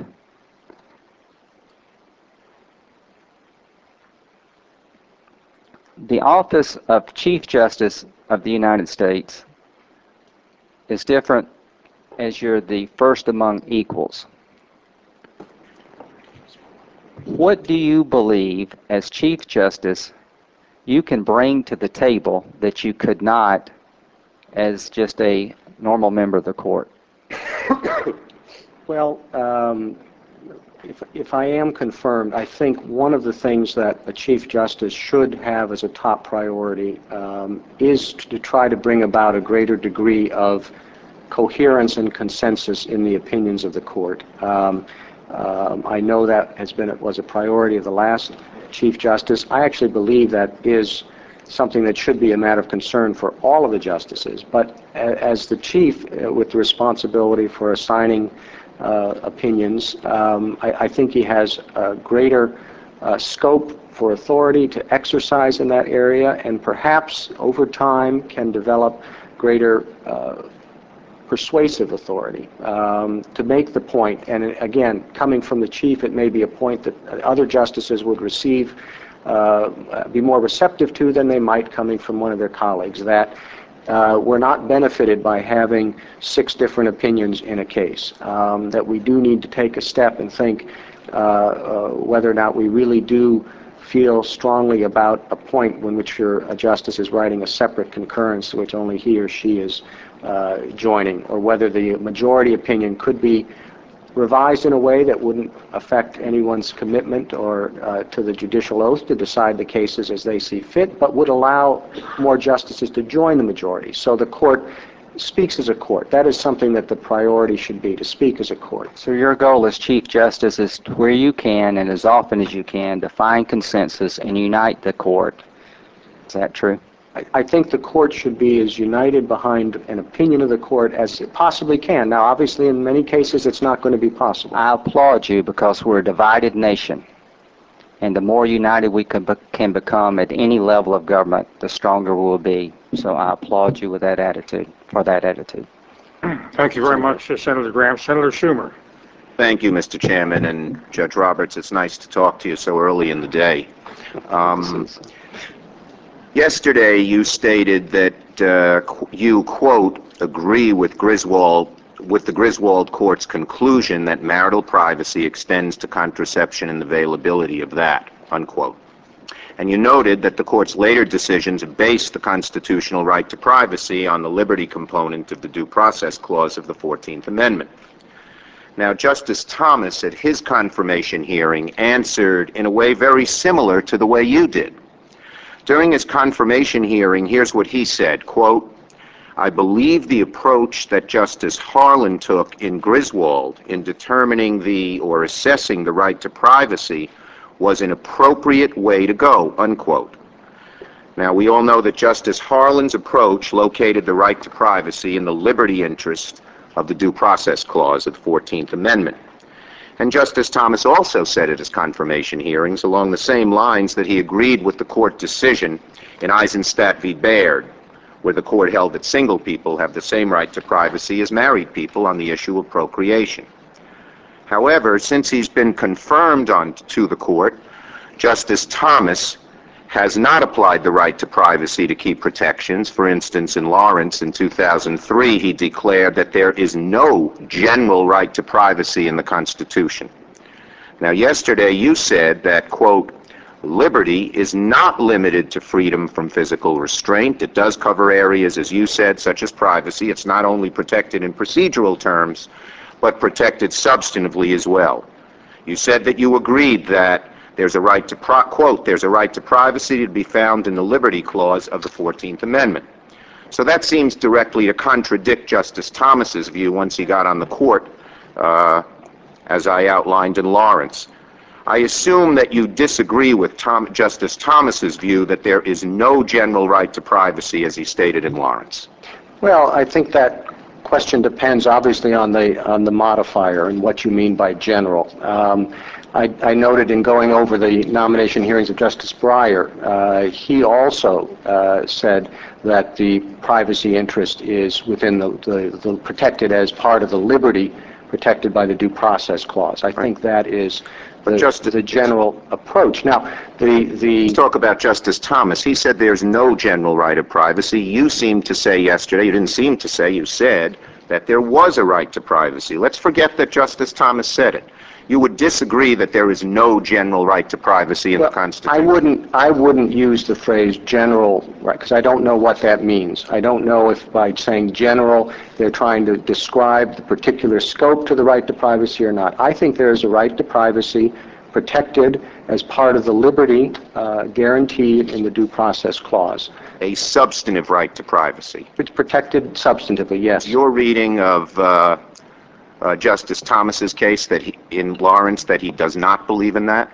No, I think his statement obviously focuses on general, and his conclusion in that case was that the right to privacy protected under the Due Process Clause that you noted he acknowledged at his hearings did not extend to include the activity at issue in Lawrence. Well, this is obviously very important because Justice Thomas seemed to be more full in his view of privacy at his confirmation hearing than later when he was on the court, at least if you read his decisions. And you are not willing to say that your view is different than the view Justice Thomas stated in Lawrence. I'm not willing to state a particular view on the Lawrence decision, and that's consistent with the approach that I've taken. And let me ask you a broader question. Do you disagree with Justice Thomas's interpretation of the right to privacy in any decided case? Well, Senator, I'm not going to comment on whether I think particular cases were correctly decided or not. I didn't ask that. Well, I don't know which cases you're talking about. But any one you want. Well, that would be commenting on whether that decision was correctly decided or not. If I'm agreeing or disagreeing with one of the justices' views in that case, that would be commenting on whether that view was correct or not. If it was in a dissent, it would be disagreeing. If it was in the majority, it would be agreeing. And because those are in areas that could come before the court, like every other nominee to come before this committee who's on the court today, I think it's inappropriate to comment on the correctness or incorrectness of those decisions in areas that could come before the court. So you don't have to answer this. It's obvious you will not state where you disagree with Justice Thomas, and it could well be that what he said at his hearing and you said at your hearing might lead you to rule in the same way on privacy? Well, again, my view on privacy is, as I've expressed, that there is a right to privacy protected as part of the liberty under the due process Would you clause. say there's a general right to privacy? I don't know what general means. Substantive right to privacy. Well, substantive, yes. I have said that the protection extends to substantive protection. But when you say general, I don't know what that means. I don't know if that means it applies. Didn't Justice Thomas disagree with the substantive right to privacy in Lawrence? His conclusion was that the liberty protected by the due process clause did not extend to that right, yes. Thank you. So it would seem to me you disagree with him. I think you just said it without saying it. No, Senator, you're asking me whether the right to privacy protected under the Liberty Clause extends to a particular right, the right at issue in Lawrence. Well, I think what I'm asking you, is there a substantive right to privacy? I didn't apply it to a particular case. I have said there is a substantive right to privacy. And in Lawrence, Justice Thomas seemed to say there is no substantive right to privacy. No, as I understand it, and again, his testimony as a nominee was that there was. What he said is the quote you read in Lawrence said there's no general right to privacy. Now, I don't know. But his holding was that there was no substantive right to privacy under the Liberty Clause. Wasn't it? Wasn't that the whole thrust of his argument? No, I think, Senator, that his conclusion in Lawrence was that whatever right there was, it did not extend to the activity that was at issue in Lawrence. Bottom line is you're unwilling to differentiate yourself from Justice Thomas's view in Lawrence. Well, it's consistent with the approach I've taken that I don't think it's appropriate to protect, as necessary to protect the independence and integrity of the court, to comment on whether that decision was correctly decided or not. And that is consistent with the approach every member of the court has taken. I just didn't ask you that. I asked you if you would. I asked you if you disagreed with his particular holding. But let me ask you a few other questions here, because I think you're cutting back a little on what you said yesterday, at least if you look at the whole picture here and your unwillingness to disagree with Justice Thomas. But let me ask you this about judges in general. You sit on a court, correct? Okay. And sometimes you dissent. And that's routine, not just for you, but for every judge. It's rare on our court, I'm happy to say. Yes, it is. That is true, I've noticed that. But it happens in courts all the time. Okay.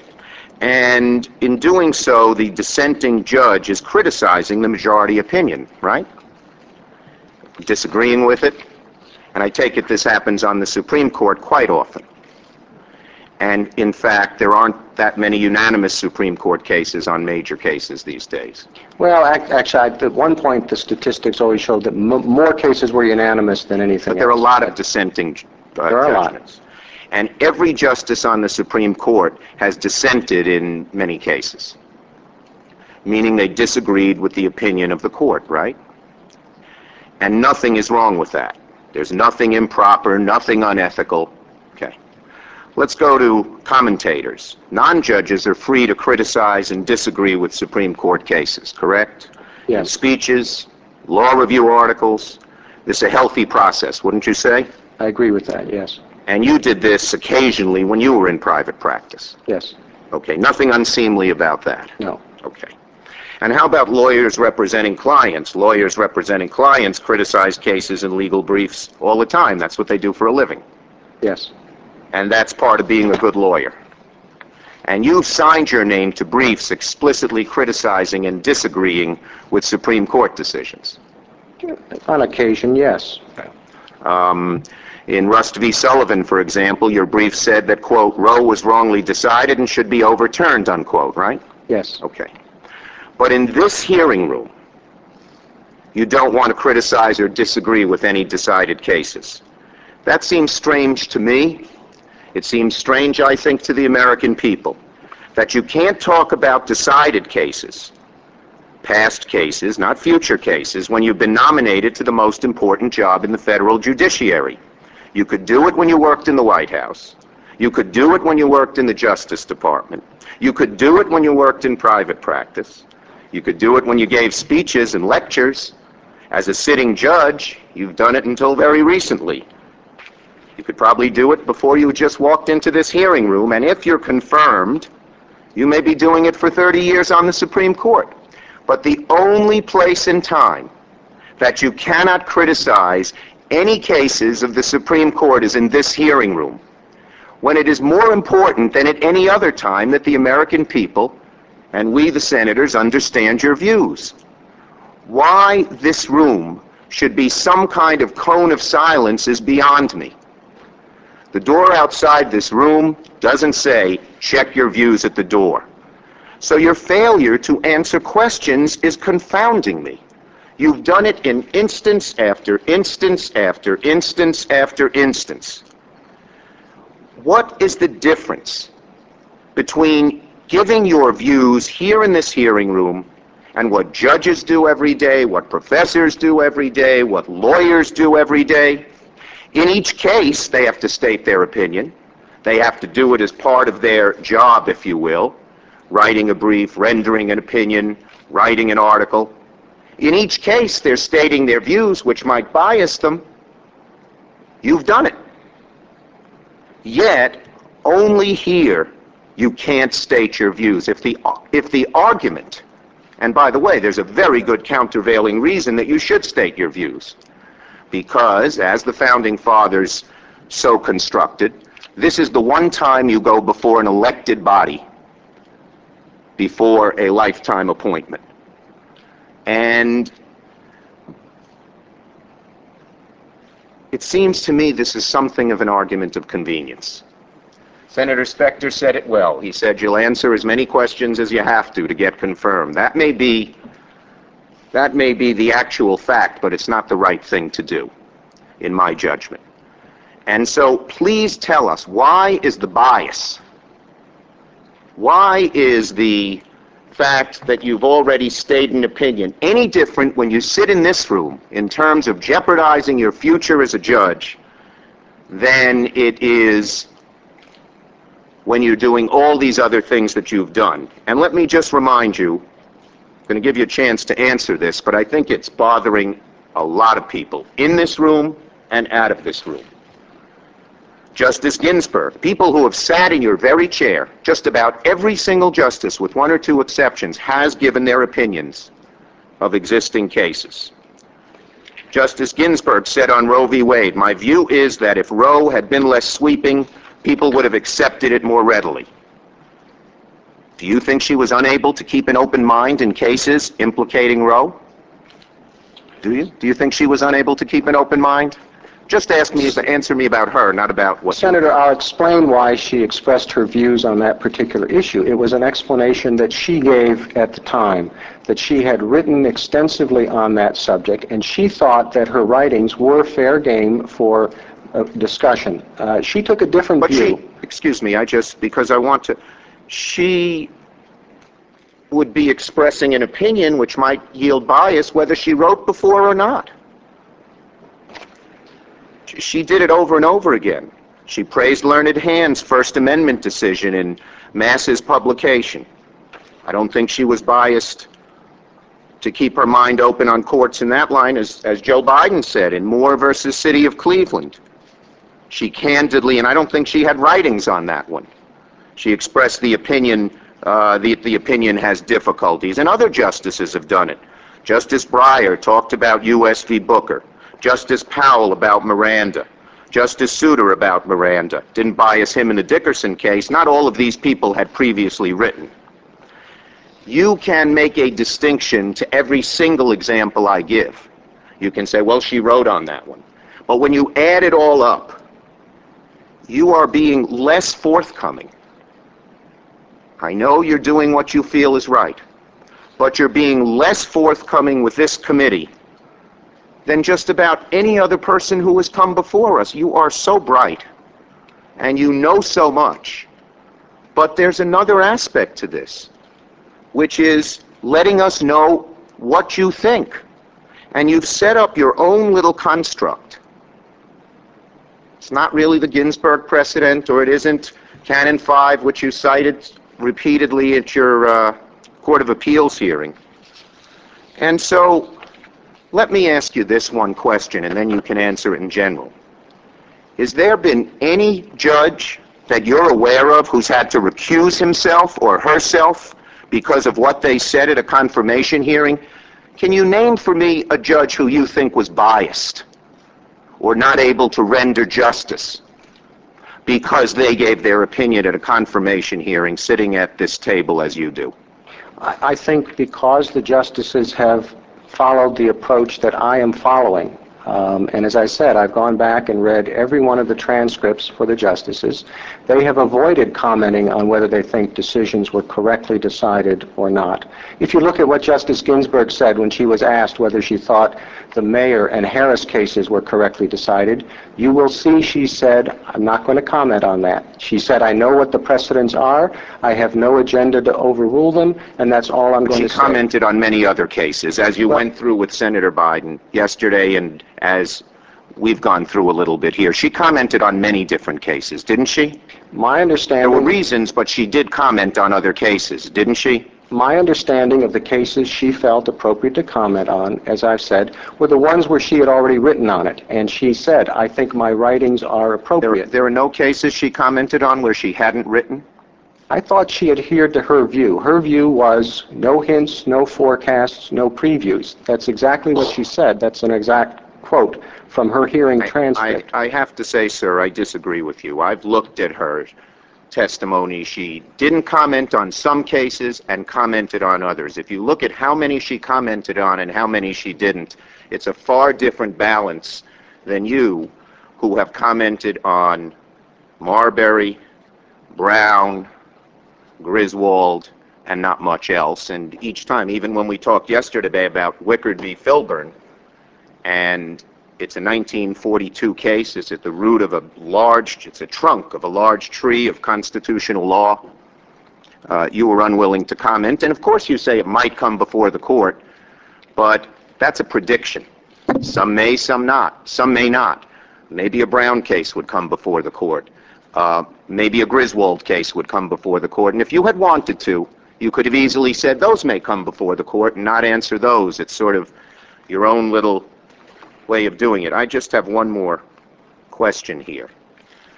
The president, as I said, and this motivates some of us, he said he wants to nominate judges in the mold of Thomas and Scalia. I want to ask you, are you in the mold of Thomas and Scalia? The president said he wanted to nominate people that way. Well, Senator, I'll give the same answer I gave yesterday to Senator Graham when he asked if I would be in the mold of the Chief Justice. And the answer is I will be my own man on the Supreme Court. Period. I appreciate that. Do you think they are activist judges? I'm not going to criticize them with respect to any general description of that sort. I'm sure there are cases where I would agree with them, and there are cases where I would disagree with them, as with all of the justices. Okay. Now, by the way, I'll note, I don't think I have time here, but you did criticize in a memo back when you were working in Attorney General Fred Fielding's office, Brennan and Marshall as activist judges. Now, I don't think that was the official position of the Reagan administration, so it seemed to be your opinion. Can you tell me in 30 seconds, so I can just ask one more question, how is it different not to want to characterize Justices Thomas and Scalia, but it was okay to characterize Justices Marshall and Brennan as activists? Well, that was it was a reflection of the views of the Attorney General at the time, and that was part of the administration position. But it wasn't official Reagan policy. I don't think it was official policy. It was an expression that the Attorney General had made on various occasions. Let me just say, sir, in all due respect, and I respect your intelligence and your career and your family, this process is getting a little more absurd every time, the further we move. You agree we should be finding out your philosophy and method of legal reasoning, modesty, stability, but when we try to find out what modesty and stability mean, what your philosophy means, we don't get any answers.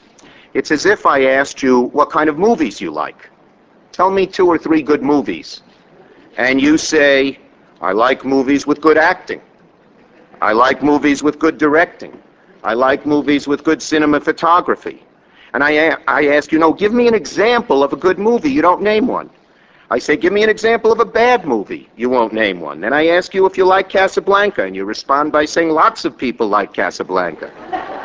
You tell me it's widely settled that Casablanca is one of the great movies. Senator Schumer, now that your time is over, are you asking him a question? Yes. I am saying, sir, I am making a plea here. I hope we're going to continue this for a while, that within the confines of what you think is appropriate and proper, you try to be a little more forthcoming with us in terms of trying to figure out what kind of justice you will become. We will now take a 15-minute break, reconvene at 4:25. Mr. Chairman, could I address some of the... Oh, absolutely, absolutely.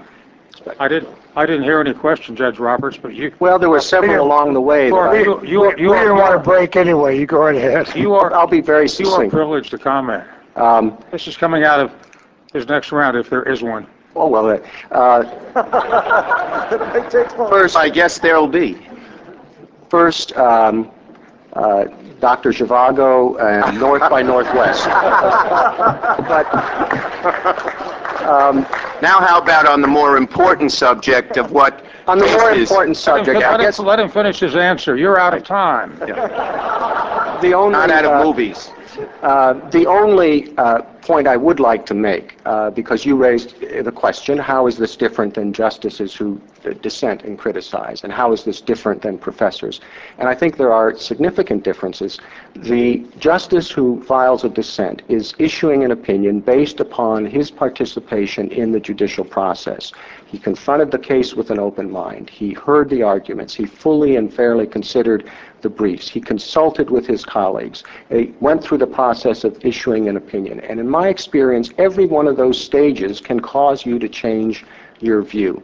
The view you ask then of me, well, what do you think? Is it correct or not? Or how would you come out? That's not a result of that process. And that's why I shouldn't respond to those types of questions.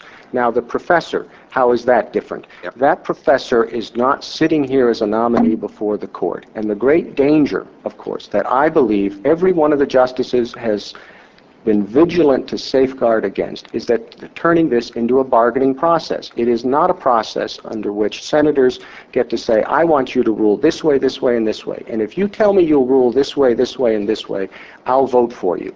That's not a bargaining process. Judges are not politicians. They cannot promise to do certain things in exchange for votes. And if you go back and look at the transcripts, Senator, I would just respectfully disagree. I think I have been more forthcoming than any of the other nominees. Other nominees have not been willing to tell you whether they thought Marbury versus Madison was correctly decided. They took a very strict approach. I have taken what I think is a more pragmatic approach and said, if I don't think that's likely to come before the court, I will comment on it.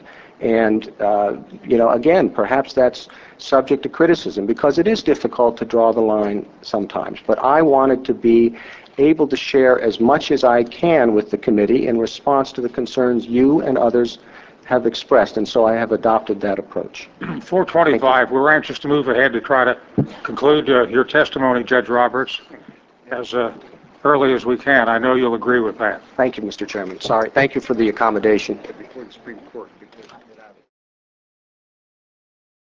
We will resume the hearings. We're just a few minutes tardy because we just finished the vote. And we now turn to Senator Grassley for his 20-minute second round. Thank you. Once again, compliment you on how you've handled yourself at these hearings. You've done very well. It's going to be very hard for people to cast a no vote against you.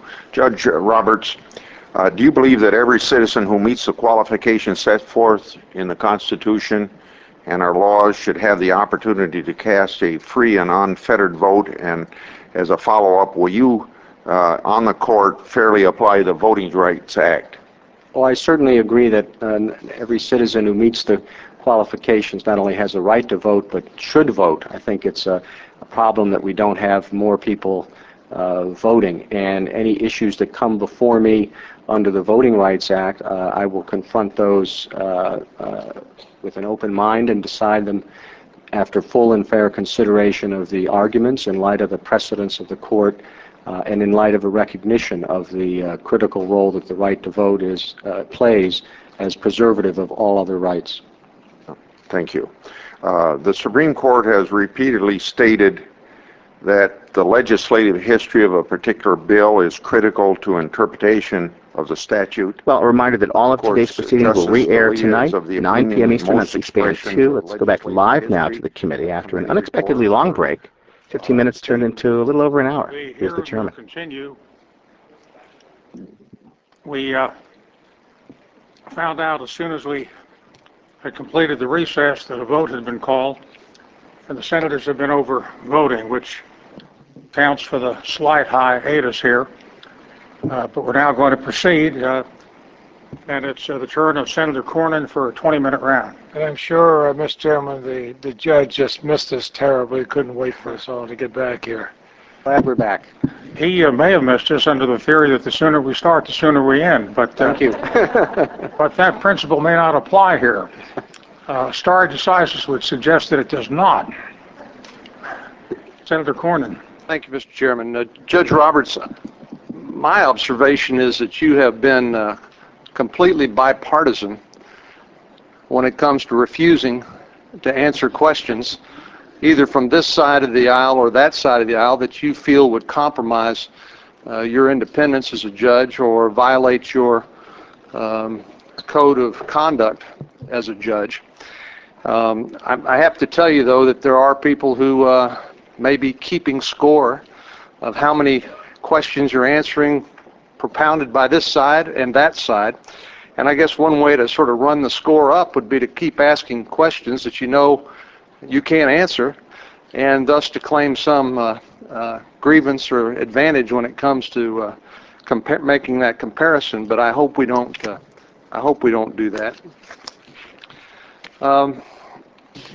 I want to talk to you a little bit. Well, first of all, before we go there, I know one of the questions involved the Code of Judicial Conduct and whether you were proscribed by that, and the differences between what you have felt at liberty to testify to and Justice Ginsburg did. But I noticed that in the commentary to Canon 5, the Model Code of Judicial Conduct, the last sentence says this section applies to any statement made in the process of securing judicial office, such as statements to commissions charged with judicial selection and tenure and legislative bodies confirming appointment. Is that your recollection of the code's scope? Yes, Senator. And I would ask unanimous consent that that be made a part of the record. Without objection, it will be made a part of the record. Thank you, Mr. Chairman. And I won't dwell on this anymore about the numbers of questions asked, but I know we're now up to about 66 questions that you've responded to on the role of a judge in your judicial philosophy, 48 on civil rights and discrimination, 44 on abortion and privacy. Let me ask you this. If we keep asking the same question over and over and over again, but try to approach it from a slightly different way to get you to answer a question that you don't feel you can ethically answer, are you going to give us a different answer, or are you going to give us the same answer? I hope my answer would be the same, Senator. Well, I'm sure that's the case. We talked about the Code of Judicial Conduct and your ethical obligation. We've talked about the practical aspects of being a judge and the importance, and I guess this is not just practical, it's really a constitutional duty that judges have to maintain judicial independence, even from the legislative branch, by making commitments of performance in office as a condition to your confirmation. But I want to also ask you what I would, I guess for lack of a better phrase, practical reasons why it's hard, if not impossible, even if a judge wanted to be able to accurately predict how you might decide a particular matter. I was interested to hear Senator Biden earlier ask you about right to die issues, and you you said, I can't answer the question in the abstract, and he said, that's not abstract, that's real, and you said, well, Senator, as a legal matter, it is abstract, because the question would be, in any particular case, is there a law that applies that governs that decision? And that prompted me to think of, in addition to, as I think Senator DeWine asked you about, the case or controversy limitation in Article 3 of the Constitution that limits the manner in which you might reach a particular issue, so it requires a case or controversy. He talked about standing and the importance of litigants actually having a stake in the outcome, so they're willing to fight hard in the adversarial process. Could you explain, for example, why the adversarial process is so important, and it's important for judges to make sure that people have an actual stake in the outcome rather than, let's say, doing, well, I know Senator Brownback, Senator Coburn, all of us get letters from constituents say, what is your position on the base realignment and closing commission? And why we just can't write judges letters and ask what your opinion is, just sort of for an advisory capacity. Well, that actually goes back very far in our history, as you know, to the early stages when John Jay, I believe, is the first Chief Justice, was asked for his opinion on a matter, and he made the determination that it would be inappropriate to give that kind of advice. It was really one of the leading historical episodes that contributed to implementing the separation of powers. I think he appreciated that if he started just giving advice on legal questions that were of concern to the President, that he would be acting more like an Attorney General, and it wouldn't be separated from the executive. And then he would be in a position of giving the President advice while at the same time ruling on the legality of his conduct. And I think the reason John Jay decided that was not appropriate for these new judges on the new Supreme Court to give advisory opinions is because he appreciated that they were in the judicial department, as the Constitution put it, not in the executive department, or if the request for advice had come from the legislature.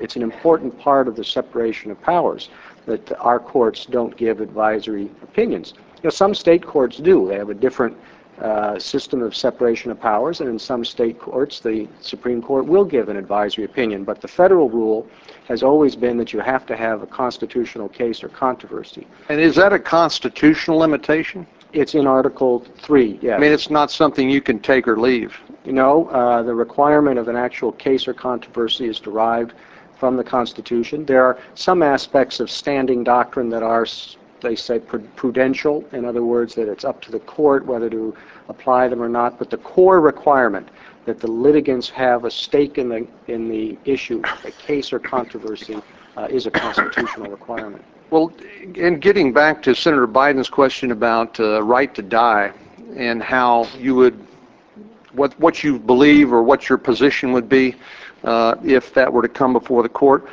it just occurred to me you'd have to determine whether there was in fact a case or controversy, whether there was actually a person that had standing, that is with a concrete stake in the outcome, that brought the lawsuit so as to preserve that adversarial process.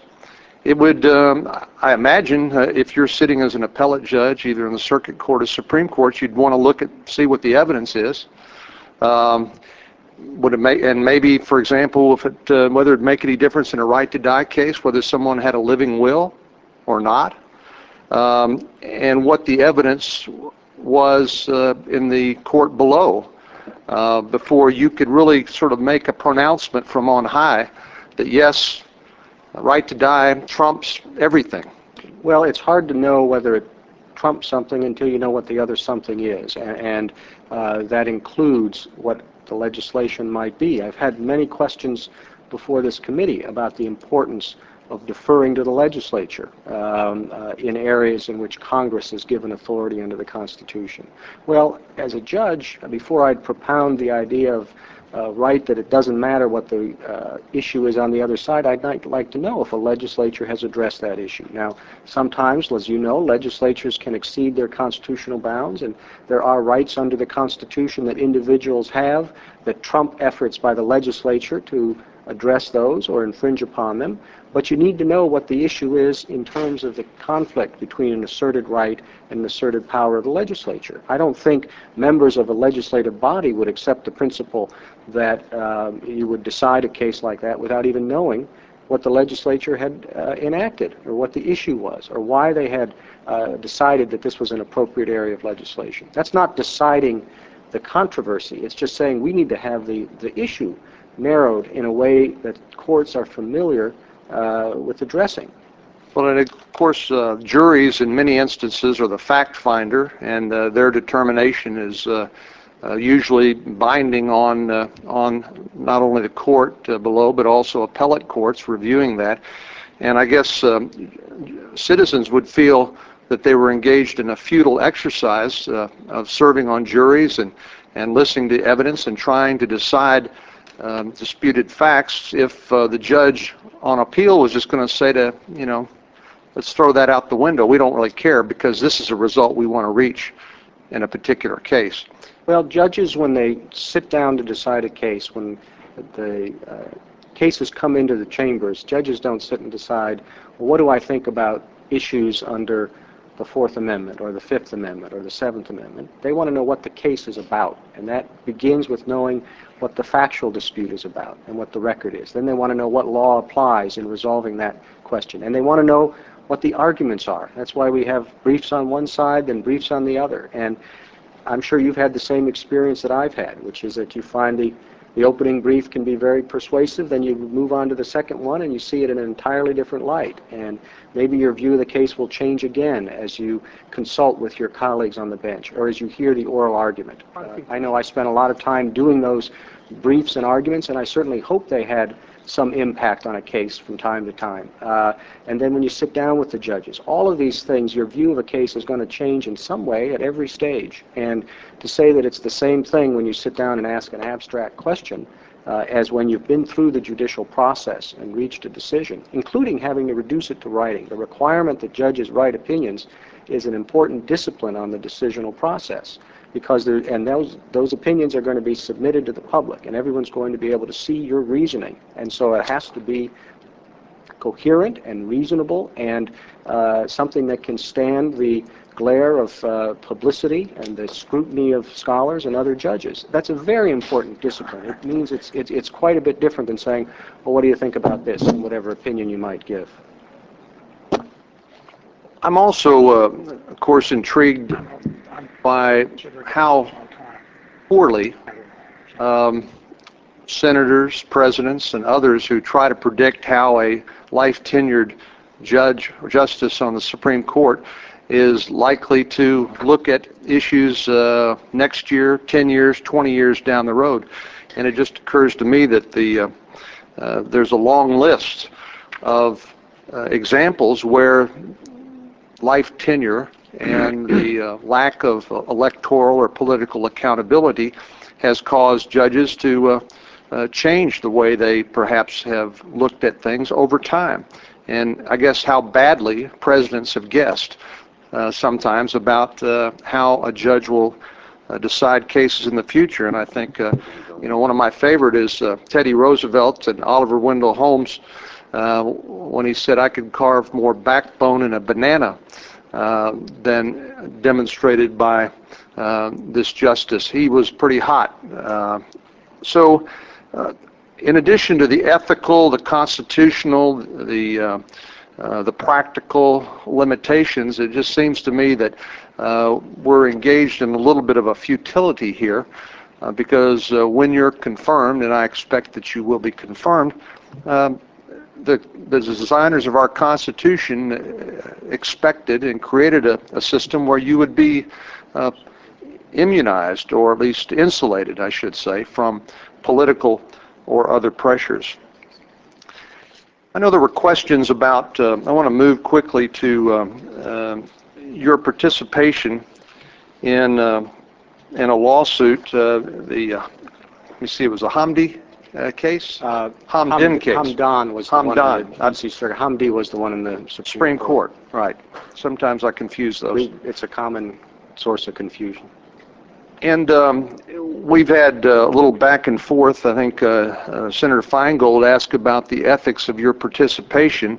Senator Graham, I thought, made a very good point in talking about if a president wanted to disqualify a judge in a case, well, just call the judge up and tell him you're being considered for a federal appointment, which certainly can't be right.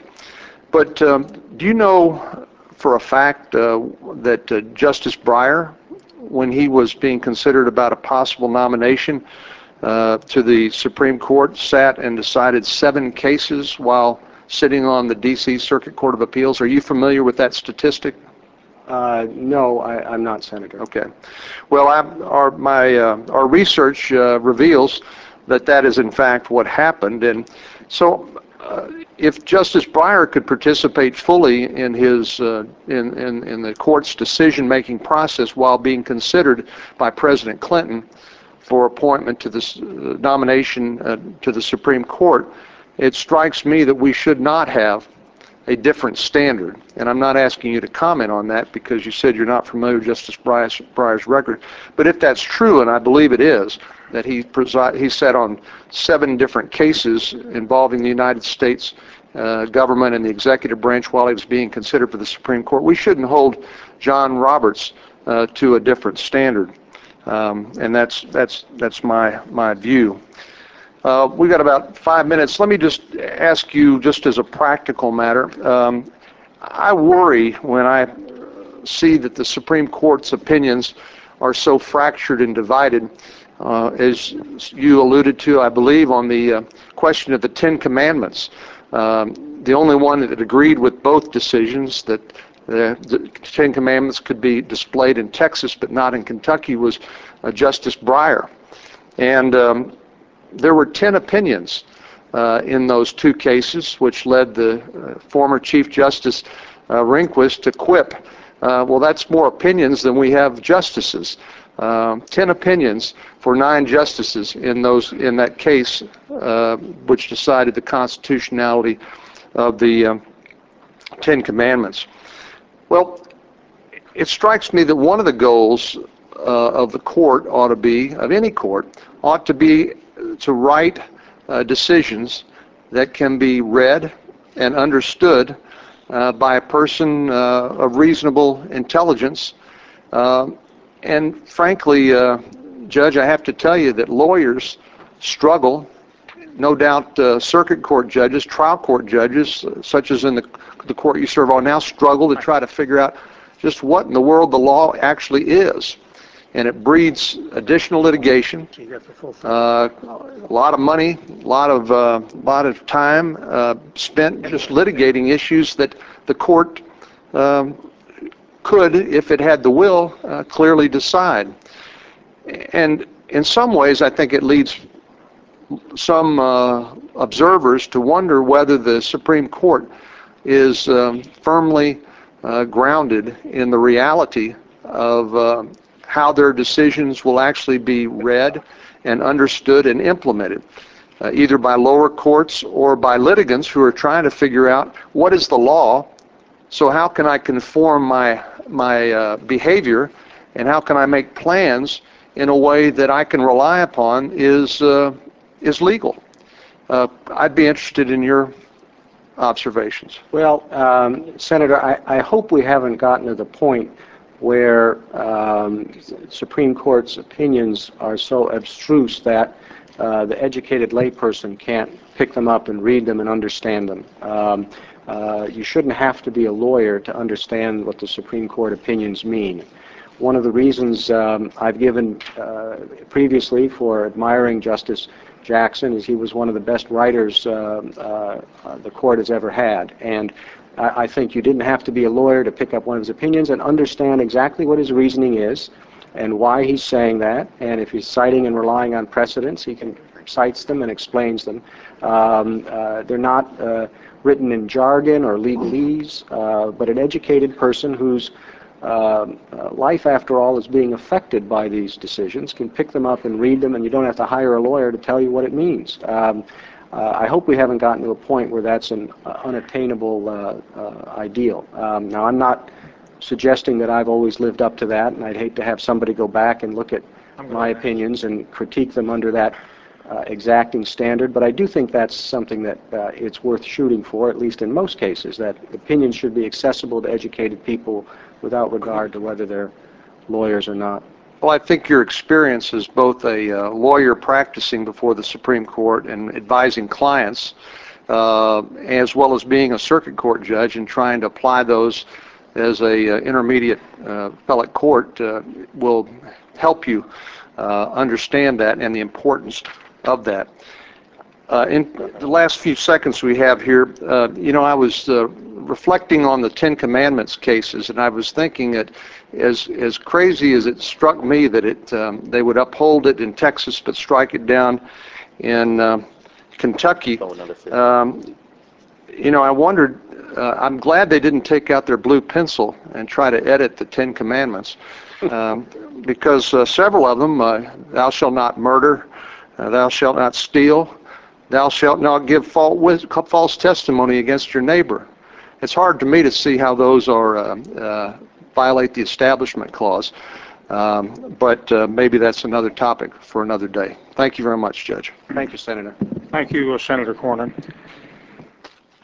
Senator Leahy and I have been discussing the schedule, and there had been a request for 30 additional minutes, all to be done tomorrow. And a schedule has been structured which will conclude shortly before 8 o'clock this evening, and will take a little time in the morning and then move ahead to the public witnesses. So that what we'll be having is Senator Durbin will have his 20 minutes from 5:35 until 5:55. Senator Brownback will then have his 20 minutes, and Senator Coburn will have his 20 minutes. Time yielded back, and the Republicans met and decided we would not take a third round in order to expedite the process. Tomorrow morning, Senator Kennedy is willing to negotiate 30 down to 20 if it's tomorrow morning, so he'll be on at 9 o'clock. And Senator Feinstein will be on this evening from 6:30 to 6:45, and again tomorrow morning from 9:20 to 9:35. And I'll post these so everybody knows exactly where everybody stands. And Senator Feinstein will have the advantage to some extent of an overnight transcript, which he had been concerned about. And then I believe we will proceed next week we have an exec set for the 20th, but with agreement among the Democrats that we can hold it on the... Is the 20th, the 20th is a Tuesday. My proposal, and I would commit to you on this, that, and just so people watching understand, the judge knows this, that under our rules, when we have a markup at exec, when the nomination would come up, any senator has the right to, for any reason whatsoever, no reason, to put it over for 1 week, where this is now set for Tuesday, which would put it over to the following Tuesday. My proposal, and the chairman has been accommodating what we've been trying to do, and I would commit to him that we would move the exec to Thursday of next week, which would give everybody plenty of time to read all the transcript, everything else. On Thursday, we would waive, and I'm sure nobody on your side is going to ask to put it over by 1 day. So we will debate it, whatever appropriate time that is on Thursday. We will vote on Thursday within the committee. Then, of course, it's out of our hands. It's up to the leadership to schedule what time they want on the floor. I understand they want to do it sometime appropriate. I think Senator Frist, the leader, will want to bring it to the floor on Monday the 26th, but he will make the final judgment on that. And Senator Leahy and I have talked between ourselves on the exec.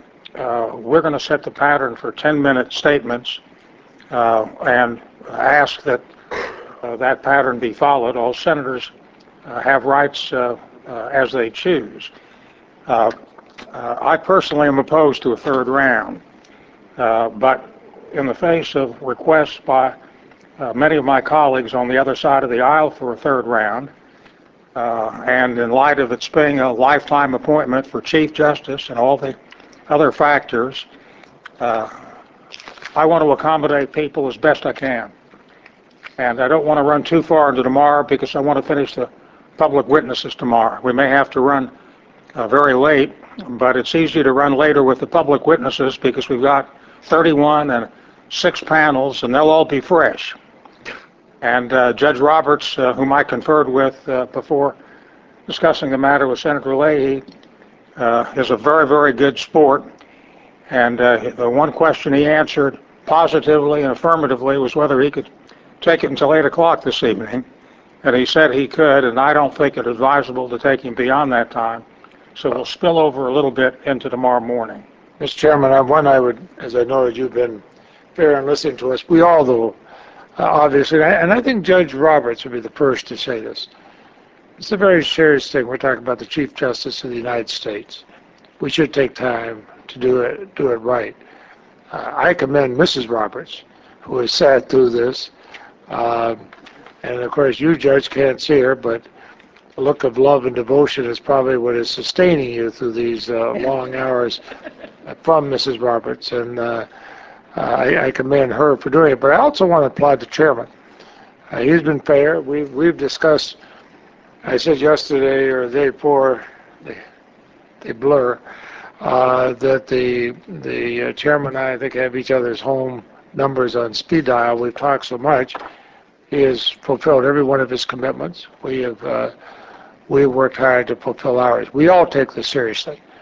A number of people have announced how they're going to vote, and that's fine. Everybody has a right to do it. Every member of the Senate is going to think of this seriously, and he or she is going to vote as they're going to vote.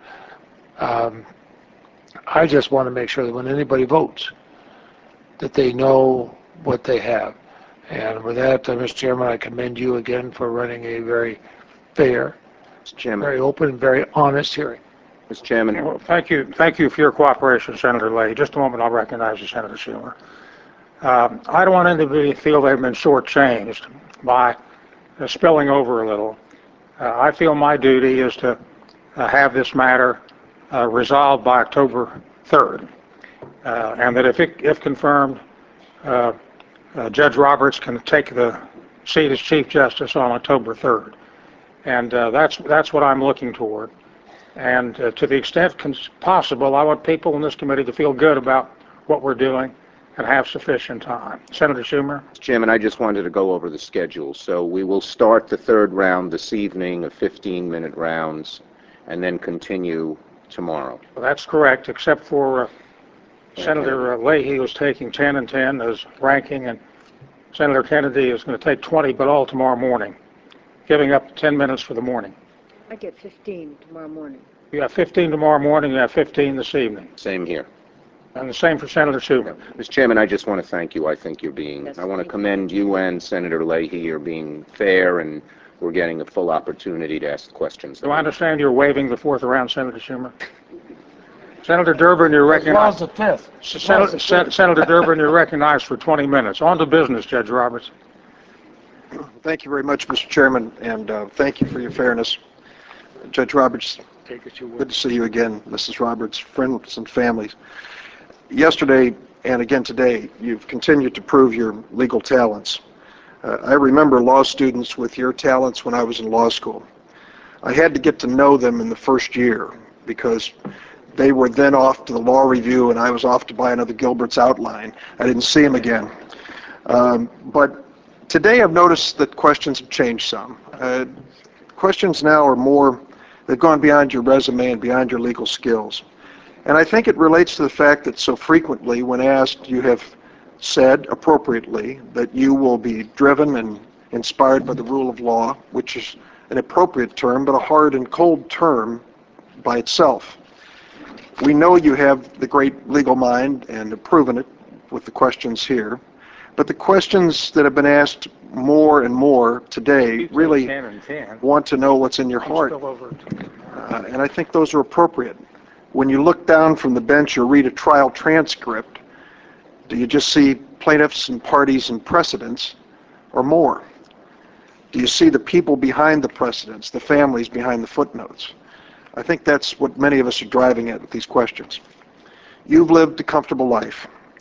Court cases are often involve people who have not. Many times contests between the powerful and the powerless. As someone said in the opening statement, the powerless, just with the rule of law and the Constitution on their side, praying for relief for their day in court.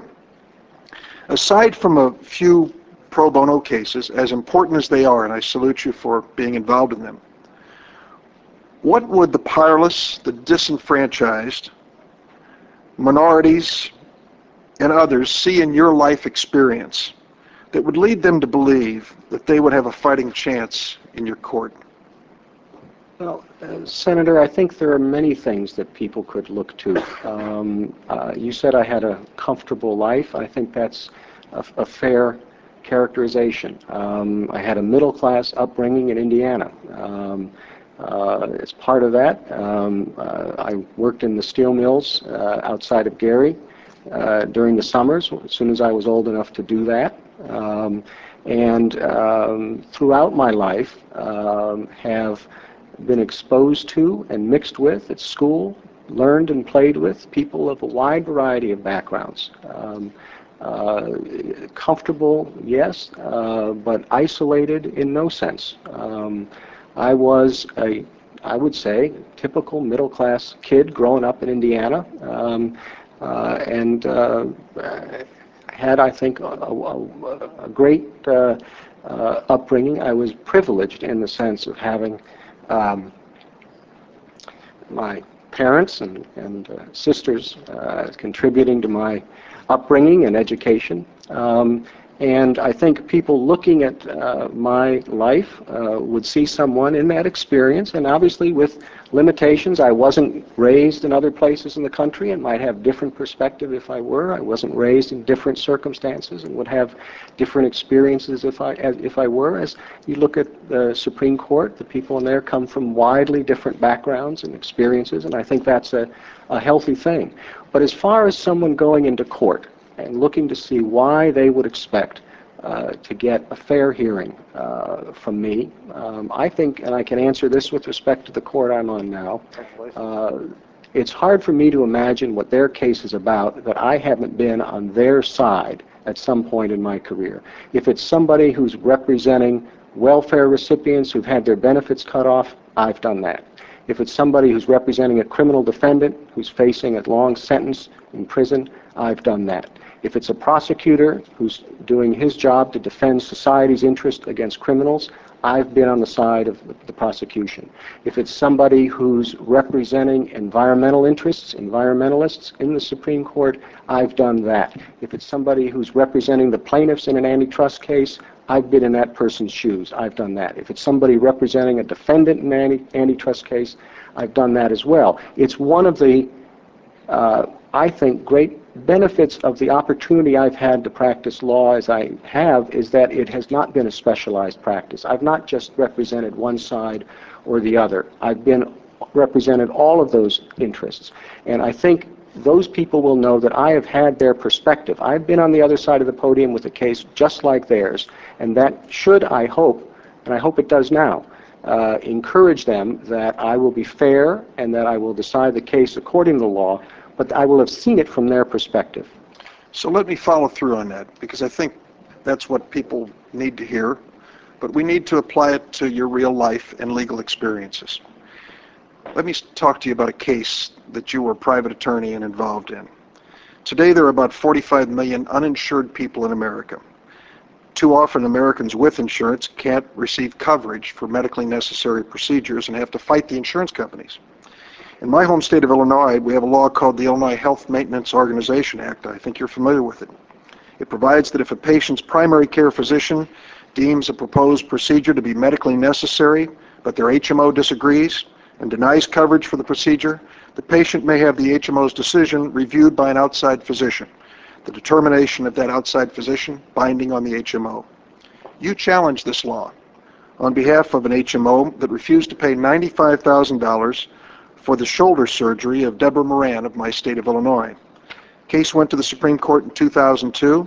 You argued for Rush Prudential, and you argued they weren't subject to the Illinois law governing HMOs because you said they weren't really an insurance company.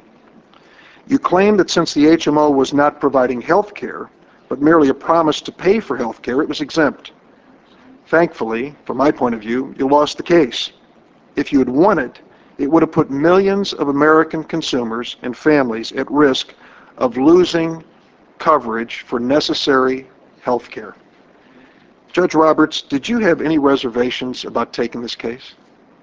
No, Senator, I did not. The result in the case, I did lose. I lost 5-4, if I'm remembering correctly. In other words, 4 of the justices on the Supreme Court thought the argument I was making on behalf of my client was correct.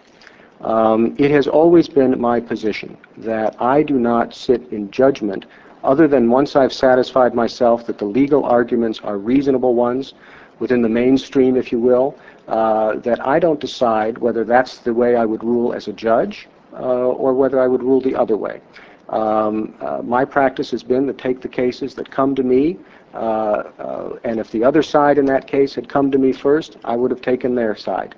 So you didn't step back at any point in your practice and say, no, I'm not going to do this. I can't be associated with a case or a cause, even though it may be legal and ethical, it might cause so much harm to so many innocent people? That's a judgment for the legal system to make, they're asserting legal rights. Lawyers aren't judges when they're representing clients. They don't sit there and say, or maybe some do, I don't. I think it's a basic fundamental principle of the legal system and the bar that you take clients who have reasonable arguments. Now, I'm not talking about frivolous arguments. I don't take cases in which those are raised. But the lawyers aren't the judges. The judges are. Now, the case you mentioned, you've explained the arguments on one side. There were legal arguments on the other side, and 4 justices agreed with those. This isn't an extreme case when it's decided 5-4. And that's one of the very point I was making earlier, that I take cases on all sides of the issue. You can go through and find cases. For example, when I was asked to assist an inmate on Florida's death row, I didn't step back and say, well, is this really a good thing for me to assist this individual guilty of, convicted of particular murders? I took the case. When the various pro bono activities in which my firm was involved, I didn't sit in judgment and say, is that something I agree with? Is it not something I agree with?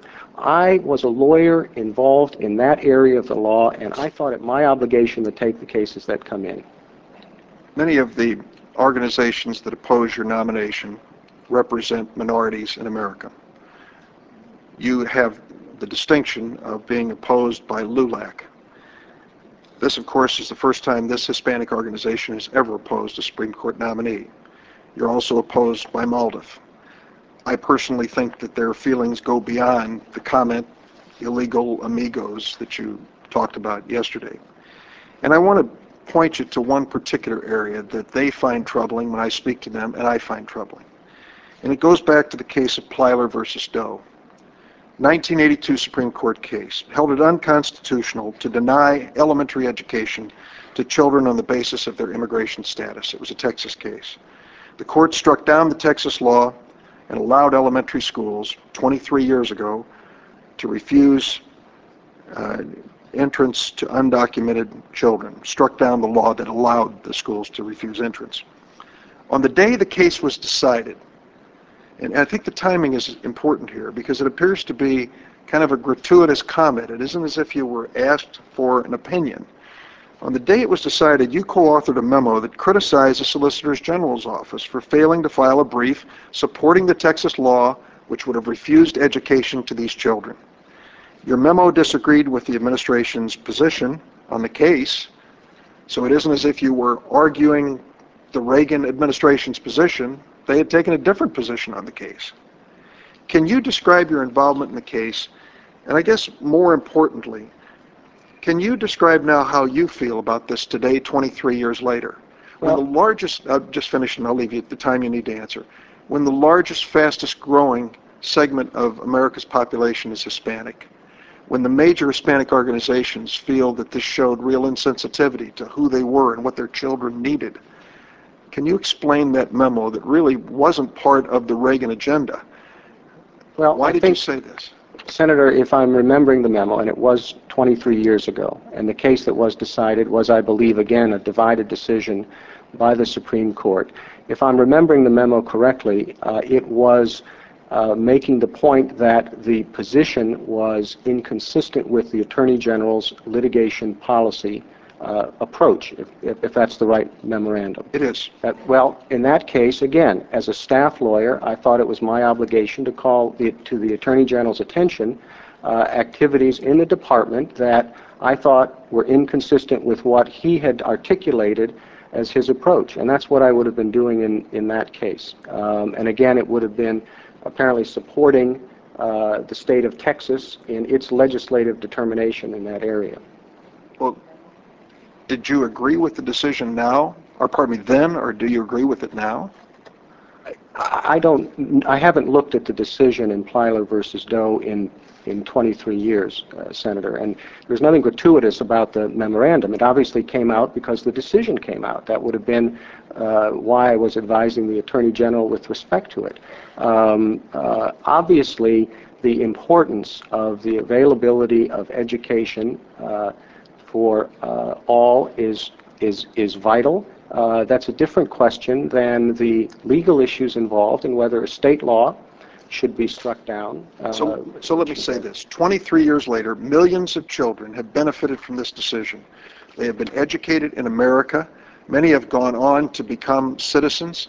Some are business people, some are professionals, some are serving in our military today because Plyler was decided in a way that you apparently disagreed with 23 years ago. So my question to you, for the Hispanic groups that oppose your candidacies at this point, or your nomination, I should say, what is your feeling? Is this settled law as far as you're concerned about our commitment and education? Senator, as I said, I have not looked at the decision in Plyler versus Doe in 23 years. It's not an area that I've focused on. The issue is not my policy view about what is a good idea for educational policy or national policy, or whether what the Texas legislators determined was a good idea for Texas policy. The question was a particular legal issue, and again, the Supreme Court was divided on that, so it's not as if we're talking about a position outside the mainstream. And what I was explaining, this was viewed, as the memo states, if it was looked at in full, it was something that I thought was inconsistent with what I understood the Attorney General's approach to be, and it was my job to call that to his attention, which is what I did. Okay, I think you have accurately taken refuge in the fact that you were working for someone. The fact that this memo came out the day after the decision, I think, is an important circumstance. But let me go back to the beginning. The first question, the first day, with Senator Specter. Wouldn't it be a jolt to the system in America if we decided that we would no longer offer education to these children? Well, of course, Senator. And so, the decision in Plyler is a precedent of the court. I don't think I'm not aware that it's been called into question in the intervening 23 years that have passed since the time I wrote those 2 paragraphs in the memo.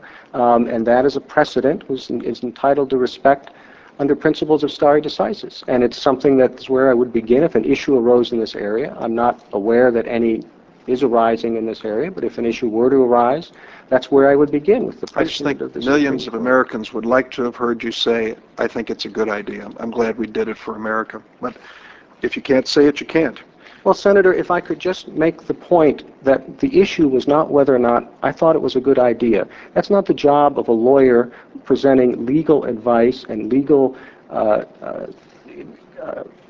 the legal implications of an issue to his boss, the Attorney General. He wasn't interested in whether I thought it was a good idea or not. He was interested in the legal question of whether or not this was consistent with his policy and his approach. That's not taking refuge. That's explaining the circumstances of a memorandum. And it's not avoiding an expression about whether it's a good idea or not. It's explaining that what we're dealing with.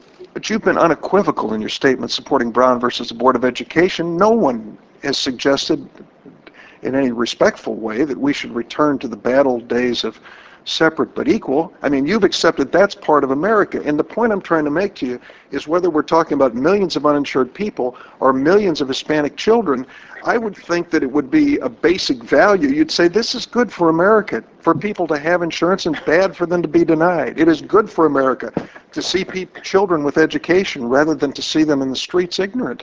Senator, it seems so fundamental. I don't think you want judges who will decide cases before them under the law on what they think is good, simply good policy for America. There are legal questions there, and I'm sure there are clients that I have represented in court that you would agree with. You would say that's the right side of the cause to be on, whether it's the environmental interests I represented in the Tahoe case, whether it's the welfare recipients I represented pro bono in the Bivens case, whether it's the cause of the inmate on death row that I assisted in Florida, whether it's the environmental interest in Glacier Bay that I represented or in the Grand Canyon on a pro bono basis. I'm sure I could go down my list of clients and find clients that you would say that's the right side, that's the cause of justice. And there are others with whom you disagree. My point is simply this, that in representing clients, in serving as a lawyer, it's not my job to decide whether that's a good idea or a bad idea. The job of the lawyer is to articulate the legal arguments on behalf of the client. I'm just trying to get to the bottom line about your values. And if it is strictly a question about whether this is a legal and ethical legal question, or an ethical legal question that can be contested, then there are many positions you can take in the law. Some I wouldn't be comfortable with, some you may not be comfortable with. Let me ask you one other question. Senators Coburn and Brownback have, I think, sincerely and accurately expressed their views on the issue of abortion. I think they have been very articulate in saying so. Many would argue that it's one of the most divisive legal and political issues we faced in our generation. I would like to ask you this question. Why do you think this issue is so important to so many women in America? The whole question of Roe versus Wade, the question of reproductive freedom, and the question of freedom of choice. Why do you think it's so important? Well, I think it's important, and again, to women on both sides of the issue, and also I think to men as well, but obviously it's an issue that directly affects women. It's a fundamental question, as the court has addressed in Roe and in Casey, that obviously affects the lives directly of millions of Americans, and the availability of rights under that decision affects women. But I know there are people of strongly held views on both sides of the issue, and I know that the responsibility of a judge confronting this issue is to decide the case according to the rule of law consistent with the precedents, not to take sides in a dispute as a matter of policy, but to decide it according to the law. And to the extent your questions earlier about causes we agree with, causes we don't agree with, I do want to emphasize that there is a unifying theme in my approach, both as a lawyer and as a judge, and that is the cause that I believe in passionately. The one to which I have devoted my professional career is the vindication of the rule of law. And I tried to explain in my opening statement on Monday why that's important, because without it, any other rights that you may agree with as a matter of policy are meaningless. You need to have courts that will enforce the rule of law if you're going to have rights that mean anything. I'm running out of time, but I do want to give you an opportunity. Last night I passed a memo along to you relative to the Bob Jones University case. I don't know if you've had a chance to look at it and can tell me whether that is your handwriting on that memo, whether you were in fact in a meeting involving the Bob Jones University decision with the Reagan administration. Did you provide any input in the meeting or have any conversations with Justice Department personnel about the case? It is my handwriting. It's a list. It's apparently a meeting to discuss a number of civil rights issues. 6 of them I see. I did not participate in any way in the Bob Jones case that was apparently discussed according to this memo at the meeting. The recusal rule that was at issue says that I shouldn't participate by way of consultation or advice, and I did not. Thank you for clarifying that. Thank you, Mr. Thank you, Chairman. Senator Durbin. Senator Brownback. Thank you very much, Mr. Chairman. Judge Roberts again. Mr. Chairman, I want to enter into the record, something's been cited to already, but sent yesterday from the ABA, the statement by the ABA that Judge John Roberts is well qualified as a unanimous opinion by the ABA for the position of Chief Justice of the United States. Without objection, they will be made a part of the record. Thank you. And Judge Roberts, I would note now you've done 18 hours and 30 minutes of testimony. Just for reference, because people like statistics and records, Judge Breyer was 18 hours and he was through. You may have the end in sight, but you're not there yet, and you're going to pass Breyer and perhaps others. I want to take you back to the First Amendment discussions, and this is an issue in an area that I've just not understood where the court's been going, and I hope you're going to be willing to answer some of this analysis or give me at least your thought on how the court got to where they did on these issues. First Amendment, everybody knows, Congress shall make no law abridging the freedom of speech. Well known, well regarded, broadly interpreted by the courts to the point that you would get court opinions, and I just want to quote these. This is actually in a Supreme Court opinion, that the court would, in the past 4 years when this opinion was issued in, I think it was 2003, the last 4 years, the court had sternly disapproved restrictions upon certain forms of speech such as virtual child pornography. Court said, can't do that, limit that speech. Tobacco advertising, court said, can't limit that speech. Dissemination of illegally intercepted communications, can't limit that speech. Sexually explicit cable programming, can't limit that speech. All right, so the court has been, it seems to me, very pronounced in this area of free speech, can't limit it basically to the Congress, can't limit it. And to the point, where it goes to the issue of virtual child pornography. And that was the case of Ashcroft versus Free Speech Coalition. And I want to describe this in a little bit of detail because I want to back it up and ask another question associated with it. Ashcroft versus Free Speech Coalition, court struck down a congressional statute regulating pornography, in this case Child Pornography Prevention Act of 1996. Expanded the federal prohibition on pornography to include virtual child pornography, realistic images which were made without the use of actual children. But the Congress based its opinion on the basis that pedophiles will use this material to recruit over the internet individuals to draw in children into sexual activity. And so we found out about that, investigated it, did a number of hearings, and said, we've got to stop this stuff. Court says you can't do it. It's limitation on free speech. Then, not long ago, matter of fact, the opinion was issued in 2003, we had a big debate on campaign finance reform in front of the Congress. One of the members of our committee, Senator Feingold, was one of the lead sponsors of the McCain-Feingold piece of legislation. And it came in front of the courts, McConnell versus Federal Election Commission, and the court largely upheld the McCain-Feingold law, one section of which did this: prohibited corporations, labor unions, and other organizations from political advertisement that mentioned a specific candidate or office holder within 60 days of a general election. You're probably very familiar. This was a big national debate. Under the court decision, this congressional action prohibiting speech, and not just any speech, and not just pornography. This is political speech close to the time when people are making decisions on elections.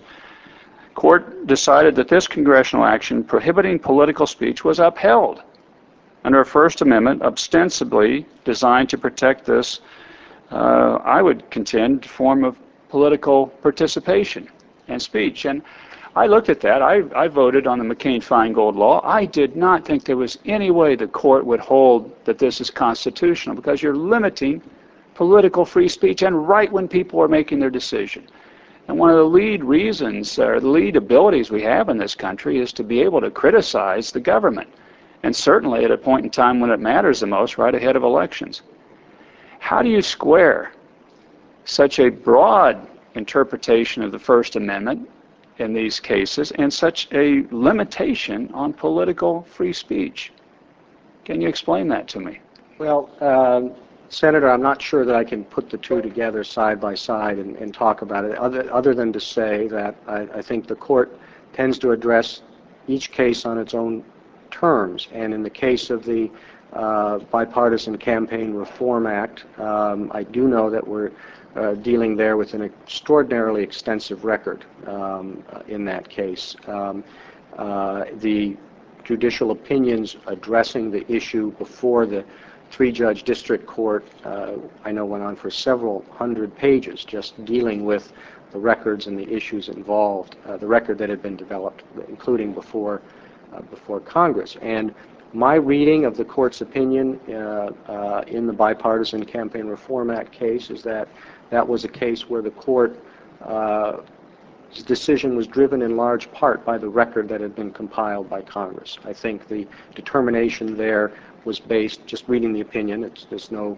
great insight, that the extensive record carried a lot of weight with the justices. Now, with respect to the other areas, again, I think the court would tend to look at those, sort of put the one case aside and then move on to the next case, and they're dealing there with developments in that area. And again, doesn't this strike you as odd? These two side by side under the same First Amendment? Only in the sense, Senator, that obviously they come out different ways, and your point that the political speech is generally regarded as at the core of what the First Amendment was designed to protect, and some of the other speech is not. I certainly appreciate that concern, but whether the particular cases were correctly decided or not is not something I feel it's appropriate for me to discuss. I looked at those and this didn't make much sense. If you're going to read it expansively on the First Amendment, which I agree with, that should be consistently done. I want to go at an issue that is likely to come in front of you, and I recognize you're not going to give a pre-opinion on it, but I want to just make a point in talking about it, and that's the issue of marriage and its definition by the courts, and the taking of the issue of marriage from legislative bodies to the court. And this is one of the most driving issues in the political environment in the United States today. If the court comes in and trumps this issue and says legislative bodies cannot decide this issue, here it is as a matter of constitutional law, it will create this enormous jolt in the system. In a series of laws, marriage has been decided by legislative bodies in the states. It has been the definition of marriage as the union of a man and a woman has been passed in 45 of our 50 states, have either constitutional or amendments or statutes on the book that preserve the traditional definition of marriage. It's been in all regions of the country. I bring it up for you because a federal court has now ruled. In Nebraska, one federal judge has said that the Nebraska constitutional amendment, now all the states are rushing to pass constitutional amendments, but everybody's scared of what the U.S. Supreme Court's going to do. Nebraska passes a state constitutional amendment by 70% vote of the Nebraskan people. And these are good-hearted, good people. They don't. They want to try to do what's right. And one federal judge comes in, and then he throws all these federal constitutional issues on it. Violated the First Amendment right to free association. Violated equal protection guarantees. And then, I don't know where he got this one, represented an unconstitutional bill of attainder, which is legislation drafted at a particular individual. I just hope, if you're confirmed on the court, that you would look at what happens if the court comes in and stomps on this issue today that has stirred up so much discussion. And these are issues properly left to legislative bodies and people to shape and to look at and to debate and to consider and move back and forth with in legislative arenas. But if you come in and you say there is a constitutional right to a broader definition of marriage, and you do that, and the court says that's the way it's going to be, it takes something out of the system that should be in the discussion, and it should be allowed to mature through there and us come up at some point, rather than the firestorm that will create. And we'll be here years later, like in the series of Roe cases, where after 30 years now, there's not more acceptance of the Roe opinion, there's less in America. Not like Brown versus the Board of Education. After it's resolved and solved over the years, the society looks, okay, that was the right way to go. And we would all say that today. Roe has gone the other way, and this would create another one if that one is picked up and stomped on by the courts. I want to talk with you on another issue and just get your opinion of the Constitution, and then I'm going to frame it. You would agree under the Constitution that the legislative bodies, and particularly under the U.S. Constitution, that Congress has the power to appropriate money? Yes, it's the framers regarded that as the basic legislative power, the power of the purse. And that power is not given to the judiciary, it is given to the legislative branch of government. Yes. Alexander Hamilton, in making his point, I think it was Hamilton, that this was the least dangerous branch, emphasized that the courts have neither the power of the sword nor the power of the purse. I want to point out to you, and this is happening in state judiciaries, this is happening and being considered now in the U.S. federal courts, the court's role in appropriating money. And you'll have in front of you a case, the Solomon Amendment, that was considered here. This is a recent Third Circuit of Appeals case, struck down the Solomon Amendment on constitutional grounds. Solomon Amendment passed by Congress. Jerry Solomon, long-term member of Congress, wonderful gentleman, since passed away, had conditioned university receipts of federal funds on the universities granting equal access to the military for purposes of recruiting students. So they said, you know, you need to allow military personnel access if you want to receive federal funds. It's considered by Congress, was passed.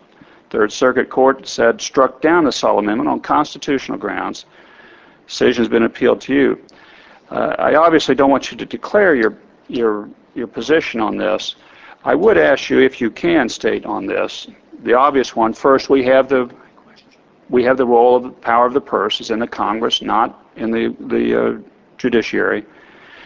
May the Congress attach conditions to the receipt of federal funds?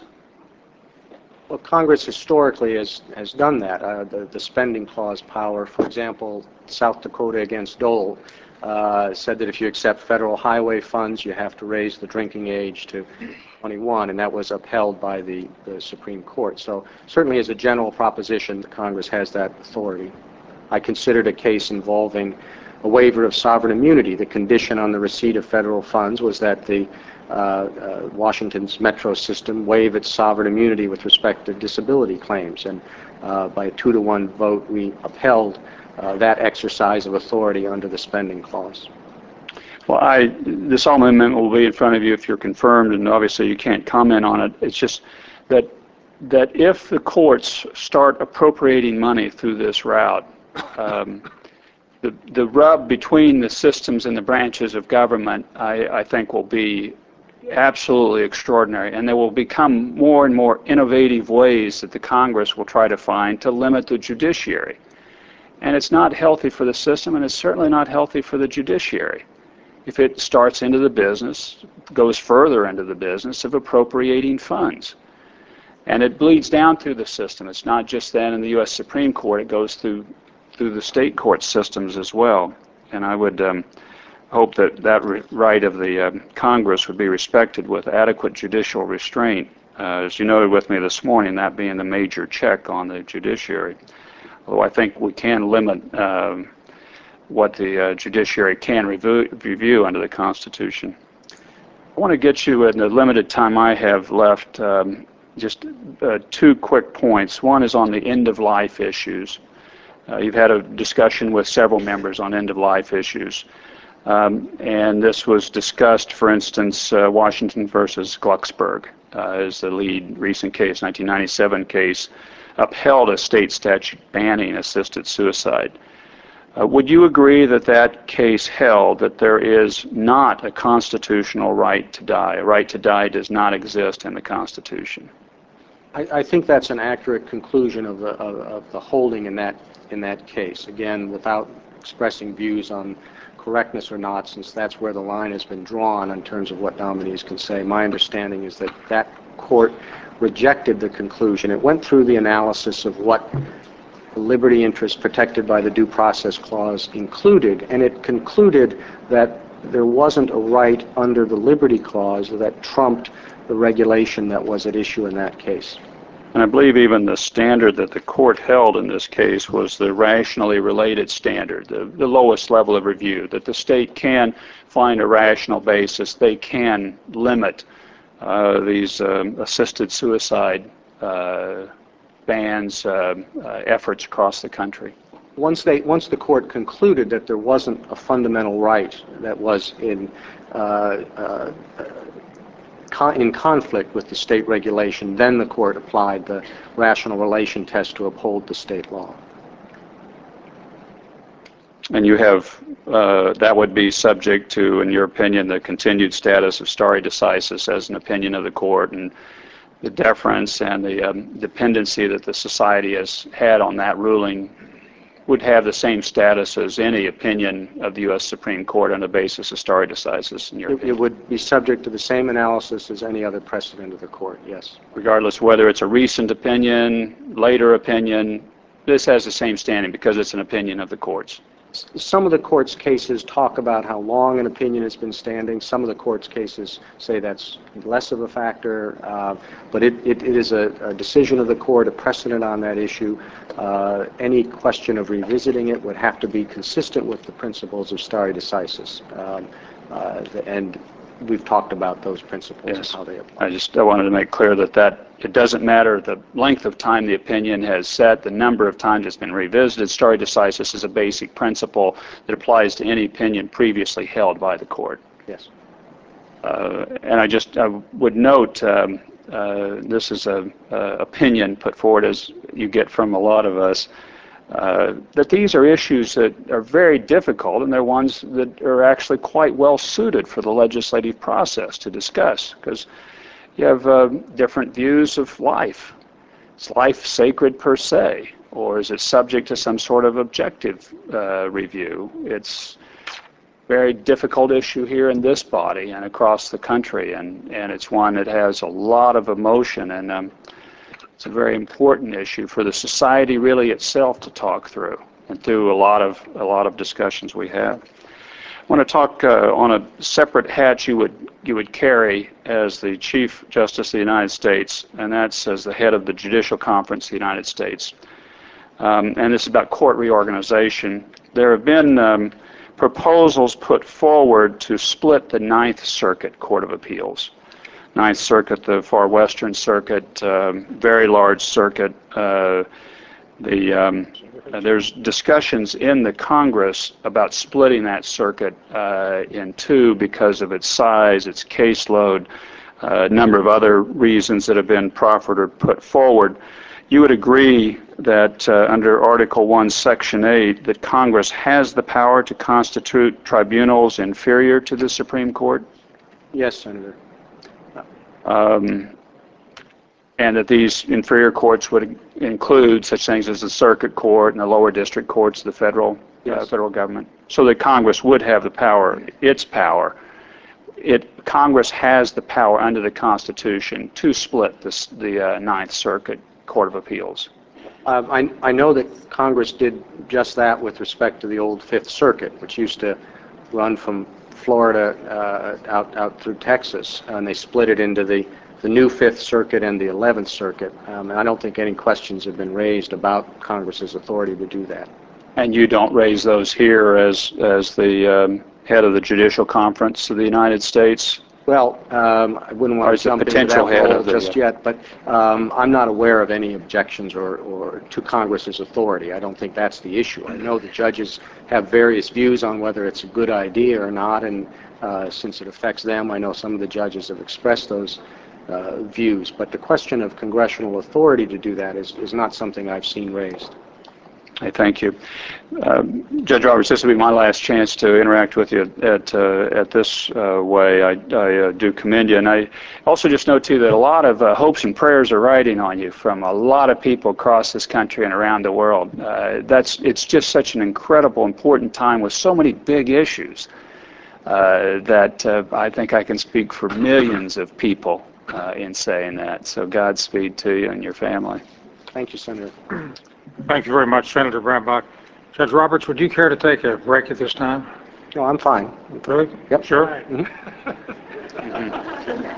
Okay, Senator Leahy says you're the only one, but that's good. Senator Coburn. Thank you, Mr. Chairman, and Judge Roberts, I'll try not to take my 20 minutes. I've heard a little trend that I think needs to be dispelled. I've heard it put forth that you might not be fair to women. I've heard it put forth that you might not be fair to minorities or Latinos. I've heard it that you might not be fair to those people with AIDS. And Mr. Chairman, I'd like to just put into the record about 6 different documents here that clarifies the record on Judge Roberts' action on affirmative action, on disability rights, on civil rights, on women's rights, his his involvement in University of Richmond versus Bell, Title IX, and also his Title VII employment discrimination record that I think refutes the underlying tone that I've heard here that is very disturbing to me. Without objection, Senator Coburn, they'll all be made a part of the record. And the reason it's disturbing to me is I want lawyers who'll take the wrong cases for the right people to preserve our country. And the very fact that you may have taken a case that some other lawyer might not view as right is the very thing that makes the justice system work. And one of the things that you've reaffirmed is one of the reasons we have people not having equal justice under the law. Sometimes they don't have qualified attorneys that will do that. So first of all, kudos to you. Number two, the fact that you write positions as a staff lawyer young. I remember what I was like when I was 25, and it wasn't very pretty. Some people say it's not very pretty now. I also would remind you that you got another 5 years from Senator Feinstein. She said you'd be on there 40 years, so all power to you. But the fact is I've noticed something that I really don't appreciate, and that is this kind of trend to say that you're not a kind, you're not a considerate person, that the fact that you have a wife that's an attorney and a young daughter that's going to be into this world, that you wouldn't believe that they ought to have equal rights, that you don't believe in hiring practices that are fair, you don't believe in treating people fairly, on the basis of a flimsy record. And I want the American people to know that that record doesn't hold up to the smell test that has been presented here today. And it's a little bit disturbing to me because it's this subtle way of trying to say you're not who you really are. And you've not been able to defend yourself in that because you can't comment without creating a problem for you in terms of being a fair justice. So you're kind of in a double bind, and I want you to know that I want to defend that because I don't think it's appropriate. The other thing is I want to enter into the record both the chronology of cases that Justice Breyer and Justice Ginsburg decided after they met with the White House, the Clinton White House, before they were nominated. There was a total of, on Justice Breyer, 7 cases, on Justice Ginsburg, 5 cases. The implication that you're not ethical is the other subtle implication that comes across there, and I find it tremendously uncomfortable that that is the trend where this is going. The other thing is I want to address for you and the American public, Senator Schumer yesterday quoted some statements that are made, which a lot of people don't agree with, and you didn't identify with. Tony Perkins at the Family Research Council and others.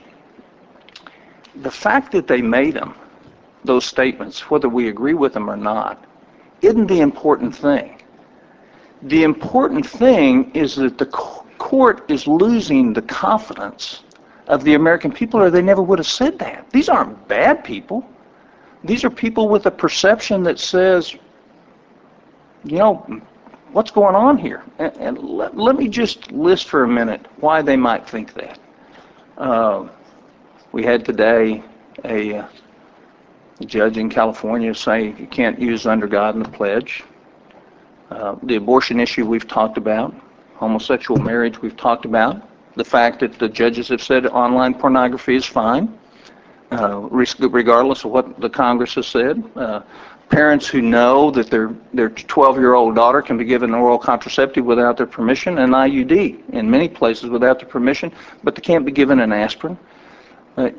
These very crucial issues, not to say they're right or wrong, but how we got to the decision is causing some Americans to lose confidence.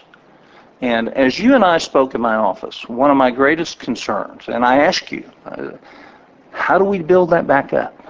How do we build the confidence of the American people back in the court? And part of that is the work of getting more consistent, more unanimous opinions, but also it is making sure the court does what it should do and the legislature do what it should do. And I don't want you to feel committed to me at all, and I don't want to influence.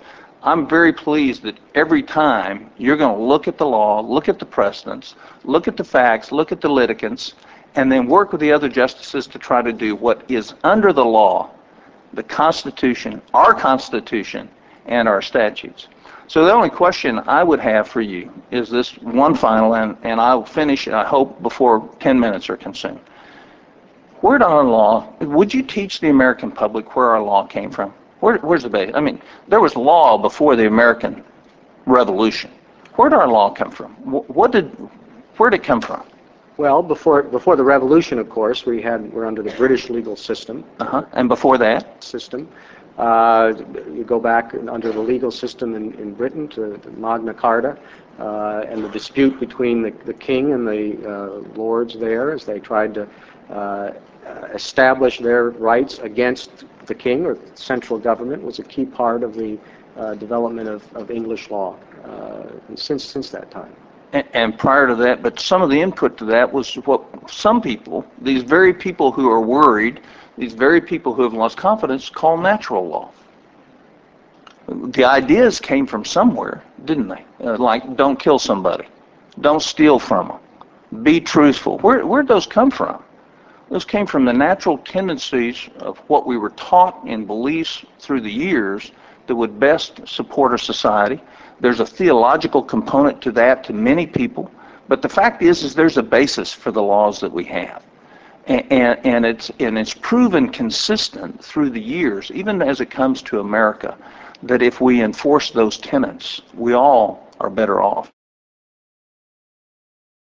Audible thanks you for listening to the Senate Judiciary Committee's hearings on the nomination of Judge John Roberts to be Chief Justice of the Supreme Court. Please visit audible.com for the best downloadable audiobooks, as well as subscriptions and podcasts of top audio programs, including Fresh Air, Car Talk, Scientific American, Harvard Business Review, and Charlie Rose. Audible hopes you have enjoyed this program.